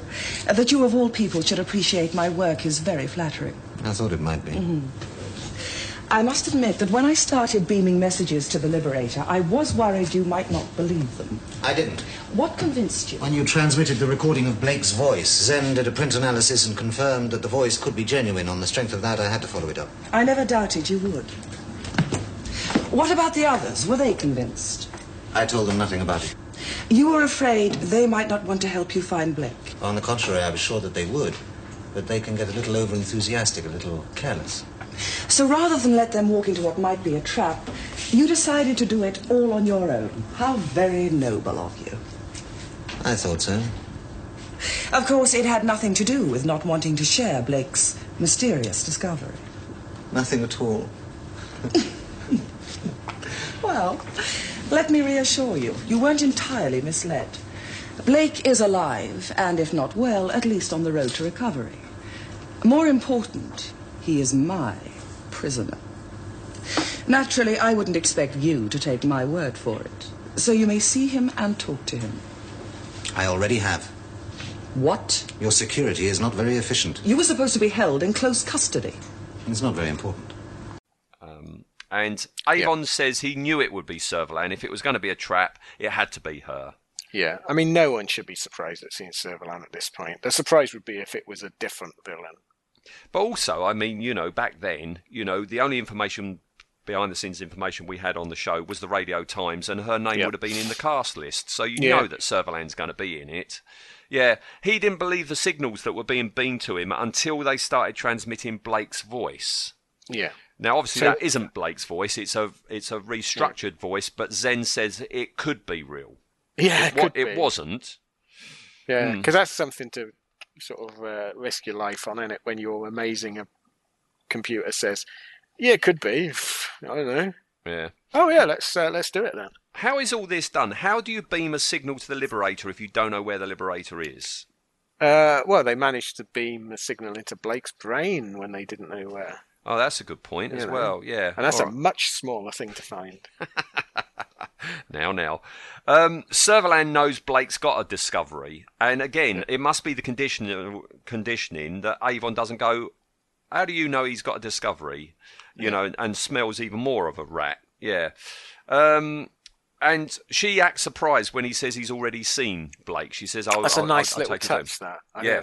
Because that reinforces Avon's conceit, doesn't it? Yes. So he's like, haha, I got one up over you. Yeah. So very, very clever Servalan. Your security is not very secure. Yeah. And she wants to swap Blake for the Liberator. Yeah. And meanwhile, Tarrant and Callie have found that first room with the plastic shells in it. Yeah. I do like they start recognising bits of... this is very suspect. So Tarrant the blunderhead, knows a voice synthesizer and vocabulary bank, and Callie knows what a visual image structurizer looks like. Yeah. How does she know what really... They might as well have said, God, it looks like a piece of equipment you'd use to put fancy images into someone's brain. Yes, yeah. Yeah, it was a bit... And it didn't really lead to anything, does it? It doesn't. So they could have just had them go, oh, some medical equipment. Wonder what that's for. Well, they could have just found the teleport bracelet and gone, is this Avon's or what? And then carried on with the search. That would have been good, wouldn't it? If Tarrant would have picked up the teleport bracelet and says, Avon's been here, and Callie picks up and says, this isn't Avon's. This is Blake's. Yeah. That would have been really good, wouldn't it? That would have been a lovely little bit. Yes, but instead we get this nonsense. But anyway, at that point, that's when Dana manages to contact Tarrant. Yes. And lets him know about the problem. And as she's doing that, here it is. Villa's talking to Zen. Oh. State, course and speed. Blake, Callie. Confirmed. Standard by 5. Dysfunction of computer banks. 7, 9 and 4. Recircuiting. How long, Zen? Incalculable. Whilst in zero-gravity fixed orbit, the ship will remain viable for some hours. And if we try to move? The extreme structural stress of propulsion would probably result in disintegration, dysfunction on computer banks 3 and 6. All resources now concentrated on maintenance of teleport facilities. I have failed you. He never referred to himself before. He never once used the word I. I have failed you. I am sorry. He's dying. Zen is dying. The best scene. You got to do this in full. It will be in full. I mean, superb. Peter Tuddenham, everybody loved him, and they always praise him. But this scene him and Michael Keaton, considering he's stuck behind the set in a little black room with a microphone and his script, this whole, I love the way he mentions Blake, doesn't he? Zen says Blake, Callie, and he's just incoherent to begin with, isn't he? Yeah, it's sad. It's like someone that's brains going. It's very similar to Hal, when Hal 9000 is having his brain removed. But yeah, Michael Keaton just absolutely sells this to the audience. The look on his face, the tone of his voice. The tone of his voice. Superb bit of acting. Yeah, this, how long, Zen, he says to him, and he says incalculable. But basically, if they stay in fixed orbit, they should be all right for some time. But if they try moving, well, they've had it. Yeah, the stresses will destroy the ship. Which is, again, a very rare usage of how much stress is put on anything when it's trying to break orbit. Yes, and here we go, the "I have failed you" moment. I am sorry. Sad. And then Michael Keaton comes back with the he's never once used the word "I" before. And he's never referred to himself before. No, and he's dying. Zen is dying, and oh bloody hell, I've got goosebumps now. I have. I've got a lump in my throat already. Yeah. All right. Okay. So good. Come on, pull ourselves together. Yeah. We can get through it. We can get through this. Yes. Yeah. Because Servalan is offering the deal, right? Yeah. All details of Blake's treatment have been programmed into the computers. There are ample supplies of all the drugs and medicines he will require. In approximately 3 months, he should be well enough to move. The space vessel I used to come here will be at your disposal. It's rather old-fashioned, slow, but it will take you where you want to go. Are you sure you've covered everything? I don't think there's anything I've missed. There's a light beam voice link directed at the Liberator. You'll contact the ship. Tarrant, Callie, and Dana will teleport to this location. Villa will stay on board to operate the teleport to bring me up. You have my word that he will be teleported down to you immediately I have control. It's a very reasonable contract, Avon. You have your lives, Blake, and transportation out of here. And you have the best ship in space. The pattern for a fleet. You really think you can duplicate the Liberator? I've assembled a team of scientists who are sure they can. In fact, they've staked their lives on it. And with a fleet like that, I can unite and rule as nobody has ever ruled before. What if the crew won't obey me? Oh, I don't think that's likely. I have Blake. I have you. Call the ship. Blake and the others will stay on the planet for 3 months, right? The others come down. They can use her ship to leave. And she's going to use the Liberator as a template to make a ship, a fleet of the ships. Yeah, I do like Avon's line there on it. It's, would you bet your life on it? And Servalan goes, well, I've got a team of scientists who literally have bet their life on it. They didn't want to, but yes, yeah. And she says, she's in gloat mode. She says, I knew you'd do it. I knew you wouldn't let Blake down. And he says about his death and mine might be limited, might be linked in some way, yes. And calls the ship, says to Villa, do what I say and do it immediately. Go and keep going. Yeah. All this is great, except for the fact that Paul Darrow knows that Servalan is going to hit him on the back of the head. You can see him. His eyes flutter. He starts blinking like mad just before she hits him on the back of the neck. Yeah, it's the same whenever there's a gunshot in the studio. You can see people starting to do that, wince. That eye flutter, yeah. And the other two are brought in just before, she is just about to kill him. You fall, and she's just about to kill him. And that's when Kostos calls out Servalan, and Tarrant and Callie have been captured. Yeah, well, her convoluted plan... Oh, pardon me. I'm not yawning because of the episode. Her convoluted plan has failed completely, so... But then Tarrant comes in, and you can almost see it crossing her face going, the idiot one. Yeah. So Dana is sent down And Why does all she that- come down with a gun drawn when she knows that? That was my next question. Why has she got a gun? She knows what the situation is. That'd be Also, rubbish. she knows that even if they hadn't took the gun off her, she wouldn't have killed Servalan. She's failed to kill her on 83 separate occasions. Yes. Oh dear. So yeah, she's sent down. The bracelets are taken off, and Servalan says goodbye. That, I think, concludes our business. You said there's a ship that could get us off here. There is. Perhaps I've exaggerated just a little. You see, she was rather badly damaged when we made our landing. But I think with some months' work, she could be made spaceworthy. Just about. What about Blake? Ah, yes. Blake. I owe him so much. After all, it was he who brought you to me. We made a deal. You promised me Blake. Blake is dead. He died from his wounds on the planet Jevron more than a year ago. I saw his body, I saw it cremated. Blake is dead. I saw him. I spoke to him. You saw nothing, heard nothing. It was an illusion. A drug-induced and electronic dream. We spent months preparing it. We recreated Blake inside our computers.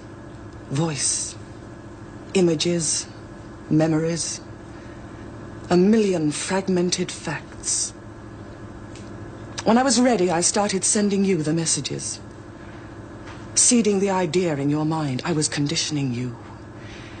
And you were my greatest ally, Avon. You made it easy because you wanted to believe it. You wanted to believe that Blake was still alive. Let it go, Avon. One final thing. As you know, this planet was designed to help our scientists watch and study how life first developed on Earth. The experiment was more than successful and has led to some highly unpleasant life forms. Do be careful. We have met some sort of primitive humanoids. I hate to think that they were our ancestors. Oh, but they're not. The planet's evolution was massively accelerated. It developed through millions of years in a very short time. The creature you saw is not what man developed from. It is what man will become. And I've mentioned before, this is my favourite Servalan moment, when Avon says, "What about Blake? You promised me Blake." Yeah. It's all a lie. You know, she's lied about her ship. And is she lying about Blake, though? Yeah, You know, I think so. I think she's lying all the way through. I mean, it depends whether Blake we see in Blake is Blake or Blake's clone that we see in Blake. I've seen in fiction that, the one that she saw cremated, she's not lying about she saw Blake cremated. Yeah. He died of his wounds a year ago. I saw his body. I saw it cremated. See, we're perfect on this blooming thing from listening to it so much. But there has been, speculation. She's not lying about that, but that was the clone that was off with Rochelle. Yeah. You know? Yeah, I think she's just lying. But the Blake here is an illusion. Yes. And Paul Darrow is appalled. When she says Blake is dead, his face falls. Yeah. Yes, it was all an illusion. And she says about, "You were my greatest ally, Avon. I was conditioning you, I was beaming you the signals, blah, blah, blah. And you believed it because you wanted to believe it. You wanted to believe that Blake was alive. And then she says about, one final thing, this planet, it was massively accelerated. We find out that is what mankind will become. Mankind will revert to savagery. On all the planets, all at the same time, or what? Yeah. Well, again, this strikes me as a Terry Nation line, because A, it serves no purpose to the plot, so it's just filler, which Terry loved his bit of filler, and B, is this strange Terry Nation idea of how evolution works, that it's a ladder and that you can speed it up and slow it down, and and it's bollocks. It is. Yeah. It is. Oh well. Anyway, so there we go. Also, we know we know what people will eventually become: little puppets. Yes. Little big-headed puppets with moustaches that look like Colonel Sanders. Yes. Yeah. Exactly. All right. Well, she, Kostos, and 2 others go up. Yep. Immediately, Kostos knows something's wrong. Yeah, the look on her face. She's got a look on her face. Oh. Servalan doesn't see it. I think Servalan is just blinkered. She's got the Liberator now. Yes. Yeah, I mean, you can. It's almost beyond belief, but you can sort of justify it that she's in a moment of euphoria, so she doesn't. But by God, she must have been thinking, that dirty crew. The minute Blake's gone, dirty people. Yeah, she is blinkered. I mean, if she is the deposed Servalan, she's finally got what she needs to actually come back. And she says, I'm off to the flight deck, get rid of him. And which is Villa, of course. And I'm thinking Kostos is one of these people where we've said, they seem quite slight characters, throwaway characters, but they are very important because Villa says, can I take this? And she's like, what are you doing? And Villa lies and says, it's a piece of art, it's a sculpture. You're not going to let me leave it. And she says, yeah, all right. But if she had said no, they would have no Aurak in season 4. Yeah, but then I suppose they would have found some other way around it. But it's nice that because she's not a military person, she's not Federation, she's a normal sort of person, you would go, all right, I don't care. What's it to me? Yeah. Because what it means is that Servalan, being the convoluted, paranoid person he is, hasn't told her everything. Otherwise, she'd have said, if you see a box lying around, that's called Aurak. That's pretty important. Hold on to that. Yeah. Yes, yeah. So it's Servalan's fault. It is. All right. But again, Villa saves the day. He does save the day, and he's teleported down. I don't know how Kostos knows how to work the teleport. No. Do you? No, I don't know that. Unless the coded messages to Avon included... Tell us about the teleport. Remind me again how...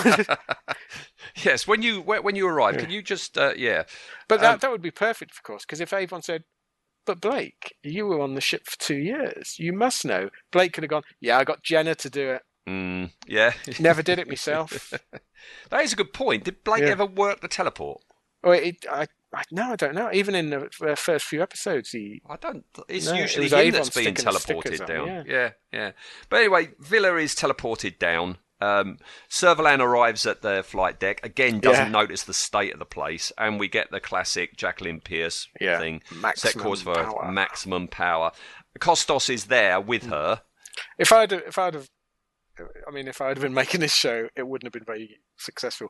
But I'd have had Kostos go, I'm here. Who are you shouting to? Yes. But again, how do they... She says switch to manual. How do they know to switch to manual? And maximum power. How do they know to get to maximum power? But you're not supposed to think about that, are you? Yeah.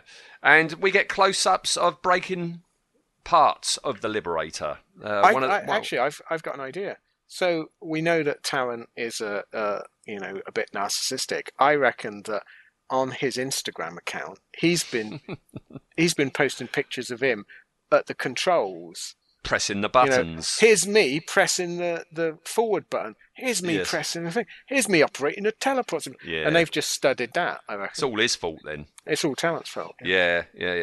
And so, they start moving off. Villa says, they're moving off. They're starting to break up. And it does break up. We have close-ups. Amazing. Yeah, we have one of the pods comes off and starts spiralling away. I'm so glad. I mean, I'm not because of the damage to it, but I'm so glad they blew up the model rather than just superimposed an explosion of a different ship. Yes, yeah. The Space 1999 way, isn't it? Yeah. So, one pod comes off and spirals away. Everything starts going wrong. Servalan finally realises something's up as everything starts blowing up on the flight deck. Of course, they thought this was the end of Blake 7, so they are blowing everything up for real. They are destroying it. Really knackering it. Yeah. It's painful to watch. Yeah. Servalan runs to the teleport bay. Yeah. Somehow. She knows how to, put a time delay on the teleport and teleports. Yeah. Don't know where she went to. Yeah, where did she think she was going? There's only terminal there. We have the destruction of the flight deck next. The whole floor. They've tilted up to 45 degrees, and that's Kostos sliding down and screaming as she dies. Yeah. Zen, last we see of her. Yeah. Zen fuses. That looks to me, that doesn't look like that's superimposed. It looks like the the ball that was Zen is actually, set light to. It looks like they've put fuse wire, explosive cord behind it, because you suddenly see the cord and then it goes. So I think that was the actual set going up. Yes, I think so too. Which is when you think about it, that would have been a one-shot deal. Yes, if that had gone wrong. Yeah. All right, so that's it. I mean, the Liberator then blows up. We have this big explosion. Everyone is, down on Terminal is watching it. They all file out, glaring at Avon. Yeah. Billa really glares. He does. Gives him a. He leans close to glare, doesn't he? And Avon turns round, walks towards the camera, smiles. The end. The start of Avon's madness. The start of Avon's madness, yes. So, and that's how it was supposed to end. That was the end of Blake 7. Does part of you wish it had have ended there? Well, we wouldn't have got Sulin. Oh, that's true. Yeah, take it back. Yeah, we wouldn't have got the real Blake, a proper Blake. No, back I suppose that's it. For all its faults, there are some really good bits in season 4. Yes, but if it had ended here, we wouldn't have got Space Rats. That's true. Yes. Oh, it's a seesaw, isn't Bittersweet, isn't it? Yes. All right, well, when we do our Blake episode, the story Blake, we'll talk about, how this was actually meant to be the end. And as the final credits ran, everybody found out it wasn't the end. But we'll talk about that when we talk about season 4, do a season 4 wrap-up. Yeah, it was meant to be the terminal episode, wasn't it? Yes. The play on the title. Indeed. All right, well, we'll talk about, the making of this. But before that, I thought what we would do, we did this with Star 1, as that was the last story of Season 2. We had a little talk about the making of Season 2, and I thought we would do this for Season 3 and Season 4 when we do the Blake story. A little bit about Season 3 before we get into the thingamajig. The third season, very much like the second season, went into production before the one before it was even shown. So they actually started coming up with ideas and notions for Season 3 before Season 2 actually was aired. Yeah, right? I mean, that was standard BBC practice, wasn't it, for serialised? Yeah, you had to have a long shows. play-in because you've got to hire directors and writers and, costume designers, etc., etc., etc. When Gareth Thomas, during Season 2, said, I'm thinking about leaving, they actually did consider recasting him. Yeah, which I didn't know about. How would you have been if you had another actor playing Blake in Season 3? I mean, we might have ended up with like the Travis Mark II situation, where you got someone brilliant. But I don't know. I think recasting peripheral characters is one thing. To recast the central character in anything other than Doctor Who or James Bond, where it is a separate thing, I don't think it would have worked. Right. No. What they could have done is had Blake had a terrible accident and he comes back as Shivan. That sort of look. Yeah, because then it could be absolutely anyone. Anyone, couldn't it? yeah. Yes, yeah. But it was when Sally Nivette said she was going too. That's when they thought, this is going to be a bit too much. All right. Yeah. And the plan was that Terry They Nation... couldn't afford 2 planks of wood. No, they couldn't. No. The plan was that Terry Nation would write a few scripts. Okay. Yeah. And the initial story structure for Season 3 is the first half would be the search for Blake. Okay, Yeah. so the first 6 stories would be the search for Blake, and round about story 6, they would find his grave, and he would be emphatically dead. And then the rest of the season, I don't know where that would have gone. Okay? I don't know, it was weird. Because again, when Terry Wogan was doing his Bring Back Blake, at least once, might possibly a couple of times, he interviewed Gareth Thomas and went along the line of, it's a stunt, isn't it? You're back. And Gareth Thomas was, no, I've started my new play. No, I'm definitely not back. And the view at the time was very much this is just stunt. Yes. It's just a publicity ploy. A publicity stunt, yeah. Yeah. The other story arc that was going to be in it was this captain. Yeah. Who would replace Blake, quite old. That would have been interesting. Yes. You have said before it would have been nice if Travis had joined the Liberator crew and he would have been like a Dr. Smith type. Well, apparently the very first idea of this captain would be that he would be a Federation captain, Yeah. eventually. I mean, Yeah. that distilled into Tarrant, who defected after the Galactic War. And at the end of Season 3, it would be found out that he was working with Servalan all along, and he was a traitor. Okay, So that'd be quite good, I think. Adds Yeah. another dimension to it. yeah, but they got Tarrant. They watered it down. They got Ended up Tarrant, with Tarrant. and we got Tarrant. And they decided not to do a story arc across, multiple stories because they were easier to manage if you had standalone stories. You Yes. didn't have to worry if this one wasn't in time. You could bump it up the schedule and put it in later and stuff like that.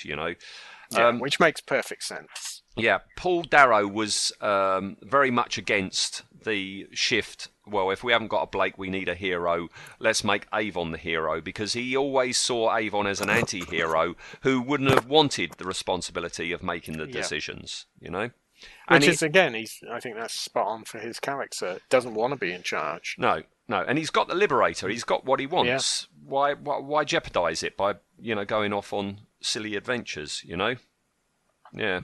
The actual look of the show changed because you had different costume designers, you had different effects people. But again, what we were saying about Season 2 was different from Season 1 because social changes were happening and changes in the media was happening. And Season 3 is a very good example because changes in the way casting was done came in. So you were starting to have more working class and regional accents in dramas, and you were having more non-white actors appearing in important roles, which up until the late 70s you really didn't have. No, I think people don't realise just how far we've come from those days, isn't it? Yeah.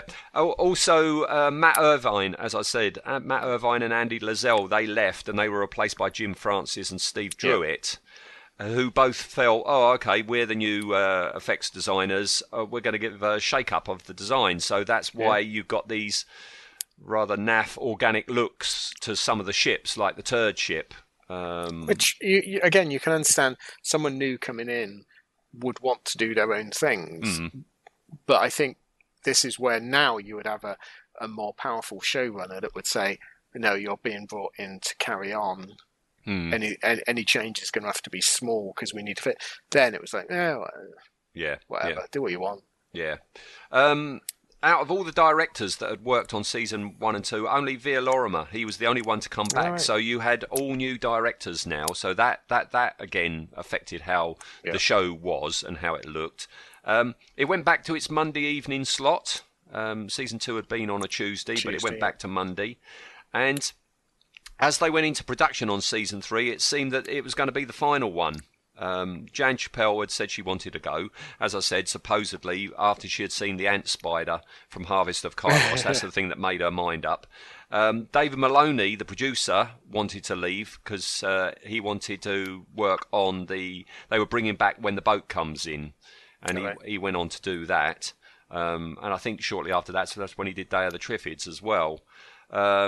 And a lot of the cast were happy with it ending because they were happy with what they had done and they wanted to go out on a high. Yeah.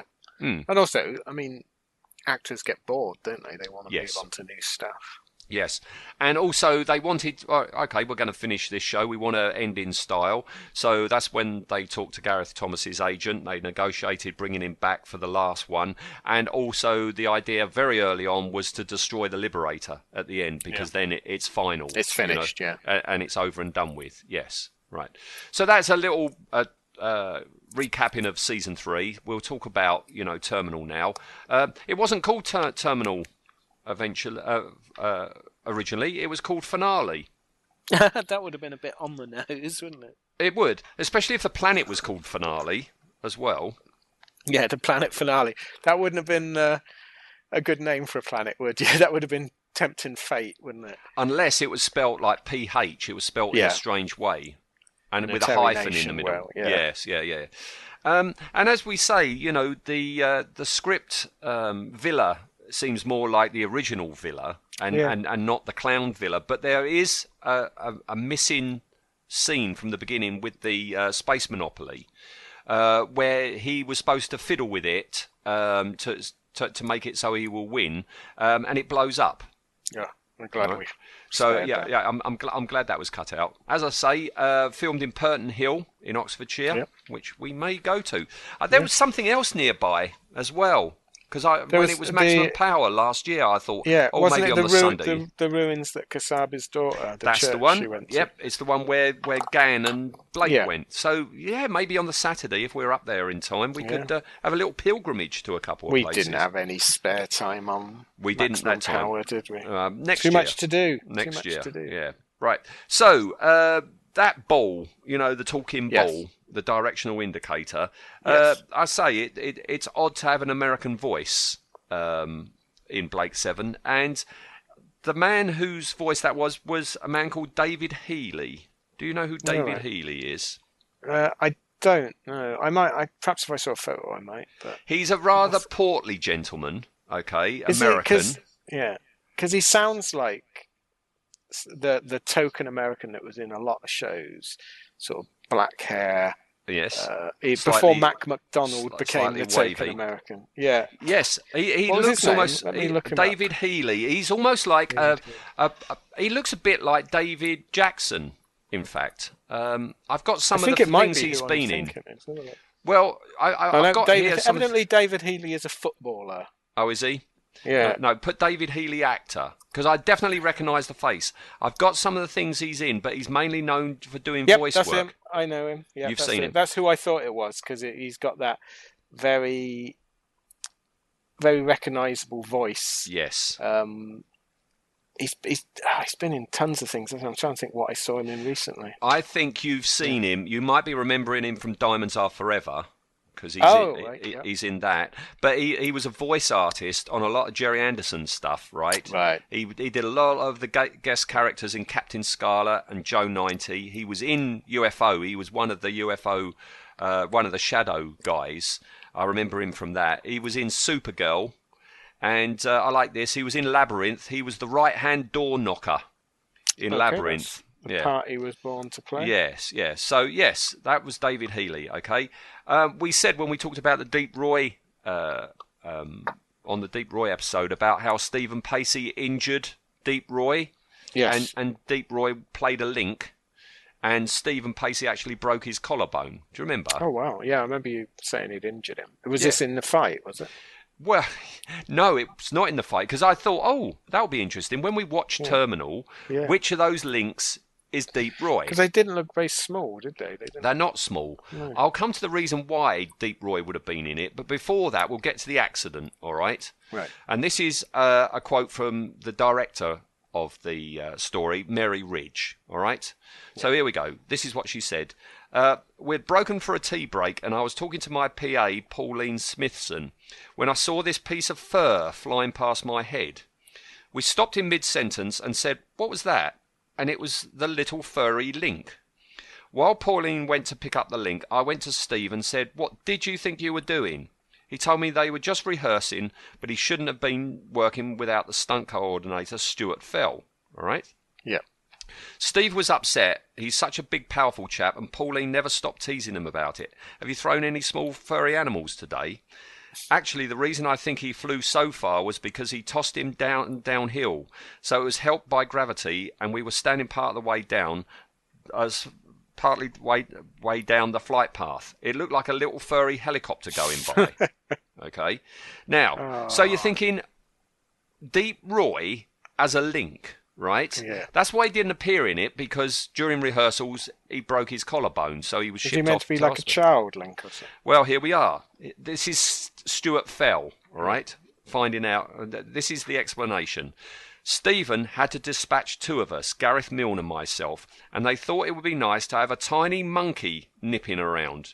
He wasn't supposed to get involved in the fighting, and I don't think Stephen appreciated that he was only supposed to be there walking through the scene. So for some bizarre reason, while that fight goes on, you're meant to have a little link walking past, and that would have been Deep Roy. Yes. What bizarre that would have been. And then Tarrant tosses him down a hill, so he's Tarrant the tosser. Oh, well, we've thought that a lot. Well, here's confirmation. Yeah. Yes. Wow. Yes. What a bizarre little scene. I think that, Mark, there's a little scene to be drawn up here. Well, this is what made me smile when you mentioned about, when I said about Nina Conti and her monkey. Well, here's the monkey. So Can you? it was. Yeah. Perfect. Yeah. Can you imagine though that saying that story at a party afterwards? How did you break your collarbone? Well, I was tossed by Stephen Pacey. I was tossed off a hill by Stephen Pacey. Wow, Stevie Pacey, yes. Stevie Pacey. Tossed me off. Yeah, he tossed me off. A hill, I should say. Yeah. All right, okay. He was spanking that monkey. He was spanking and tossing the monkey. Yes. Yeah. Oh, good Lord. All right, move on. Move on quickly. Yes, the meeting between Avon and Blake was on film because it wasn't filmed in the studio. It was filmed on location. Somewhere near the theatre that Gareth Thomas was. Well, no, it was nearby Purton Hill because they were on location for Purton Hill, and there was a nearby church hall. Okay, so that's where they filmed it. They just blacked out the hall. They put the props in. In comes Blake, and they did the filming. Now, yes, Gareth Thomas has got a beard, and that's because he was appearing in Stratford with the RSC at the time, and he played Orsino, who has a beard. Okay. They had a bit of trouble filming the first couple of takes because the scene was filmed after lunch. And lunch had been in the pub, which is opposite the church hall, yes. And every time, he got into his little smock and laid down in his life support unit, it's like, oh, excuse me, I need to have a wee. So they keep stopping because he had to keep having a wee, right? Has your DVDs got all the extras on it? Well, it's got a disc of extras. Yeah, well, in there you've got this thing with the teddy bear. The scene, it's an outtake, and it's basically... Paul Darrow corpsing because he's doing the film with Gareth Thomas, and all of a sudden Gareth Thomas lifts up this little teddy bear into shot, which cracks him up. And that's because they have worked out, Gareth Thomas and Paul Darrow, the reason because Avon is so cynical was that when he was a child, his teddy bear was stolen, you see. Oh, right. So they brought the teddy bear out, yes. Yeah, it's on the DVD extras. I'll have to watch that. Yeah, I don't know if it's on YouTube. I'll put a link on Facebook. A link. Carry on. I said I was going to link, and then you went off. Oh, very good. I thought my terrible pun was. Very good. Yeah, no, it was too much. Yes, Gareth Thomas's scene, right? Yeah. With Avon. I don't know how much he was paid, but it lasted 96 seconds. Wow. Of screen time, Blake, in this story. Yeah. It's a good scene. I do like it. Oh, it's a lovely scene. All right. Next quote is from Jim Francis, about the actual destruction of the Liberator. He says, this is from him, "We really wanted to go out in style. We picked up ideas from films like Alien and chose this sequence to try them out. As well as blowing up the ship for real, we made miniature models and dropped them on a black floor so they exploded upwards. We then superimposed these bits onto the big explosion. I don't know where the big model ended up because it was so well made it had to be cut up into pieces. It was too well made to explode, and it had metal rods running through the centre of it. We used the smaller ones for the explosions." So yeah, that explains why the Liberator, although it's in a bad state, the 3-foot Liberator, it is in survives, sections. Yeah, because the actual explosion one, the final explosion isn't the 3-footer. It's a smaller model of the Liberator blowing up. It's handy that they cut it into sections because it means that Matt can fit it in his car boot. This is very true. Yeah. Yes. Avon's smile at the end was an ad-lib from Paul Darrow. Oh, right. Yes. And a lot has been read into that smile. What does that smile mean? Is he smiling because he knows Blake is dead and therefore he doesn't have to feel any more guilt? He's been killed by somebody other than himself, or what? I just think it's one of those things where, when everything's gone wrong, you either laugh or you cry. Yeah. And I think Avon's thing was to laugh. What else can go wrong? Well, of course, apparently Stephen Pacey didn't know that this was going to be the final ever one. Nobody told him, but Paul Darrow does. He's the last person you ever see in this very last story of Blake 7. The camera's on him. He turns the camera. He walks towards the camera. Of course he's going to smile. It looks cool, doesn't it? Yeah. And I think had it been the last episode, no one would be questioning that smile. It would be, what a brilliant ending. Yeah, they would read everything into that smile. Yeah. It would have become an enigma, won't it? Yeah. Yeah. lasting over 54 minutes. This is by far the longest episode of Blake 7, right? Season 1 averaged at 51.34, okay? Season 3, 50.89, and Season 2, 50.32. The season with the shortest episodes was the final season, which averaged at 49.03. And there wasn't one story in Season 4 that was over 50 minutes. That's small mercies, I suppose. Yeah, when you're talking space rats, definitely. Yeah. Yes, yeah. So that's that. So Kostos, we've been talking for an hour and 40 minutes. We barely talked about Kostos, and there still ain't much to go. All I've got is the actor is somebody by the name of Gillian McCutcheon. Okay. Right. She must have been very young in her first genre tally thing, which was the Avengers in 1961. She was in a Ian Hendry Avengers. Blimey. It's the same actress. Same. I'm sure it's the same actress. Yeah, no, it's definitely her. Yep. And Blake 7. That's all she's done. Because she doesn't look that old. I'd only put her in late. She must have been a child. Yeah. She must have been a child. Oh, it could be, of course. Yeah, you're right. Yeah. So that's it. That's all I've got for Kostos. So it's just as well we talked about Season 3. It was. Well, this was always going to be one where it wasn't necessarily about the character, because there aren't really any interest in. Well, if we didn't do Kostos, we would have had one of the two in the Mary Quant wigs, and or the Link in it much, or the Link. About the Link. Yeah. So that's it. That's us done for today. Yeah. All right. Bye Season 3. Bye Season 3. You were patchy but enjoyable. Yes. Yeah. Like one of my jumpers. True. Yes, yeah. All right, so next week we're going back to main characters, all right? And we're going to talk about somebody we just said goodbye to. We're going to say goodbye to Zen next week. So, goodbye, Zen. Hello, Zen. Yes. But I also thought, seeing as we're talking about Zen, we would also talk about the Liberator as well. Yeah, Zen and the Liberator. Where does one end and the other begin? There is a topic of discussion for next week. Zen and the Liberator. Can Zen leave the Liberator? And if so, what does he look like? Is he that big ball with a load of spiders' legs behind it, and he scuttles away, or what? That'd be funny. Yeah, have a think about it, and we'll talk about that next week. All right? Nice one. All right. Well, thank you, listener. Yes, thank you. Yes. So if you're still listening, of course, it's been a long one. Well, this, as I say, the audio clips are lengthy. This is going to be another 2 hour plus. So. Yeah. Yeah. And last week we had Travis, and that was over 2 hours. So, get your decorating done. That's what we say. Yeah, I reckon you'll get a lovely meal out of this one. Indeed. A 3-courser. A 3-courser, yes. All right. Okay, all right, Ian. Brilliant. See you next week then. Right? See you next week. Right. Thanks, Bye. Bye.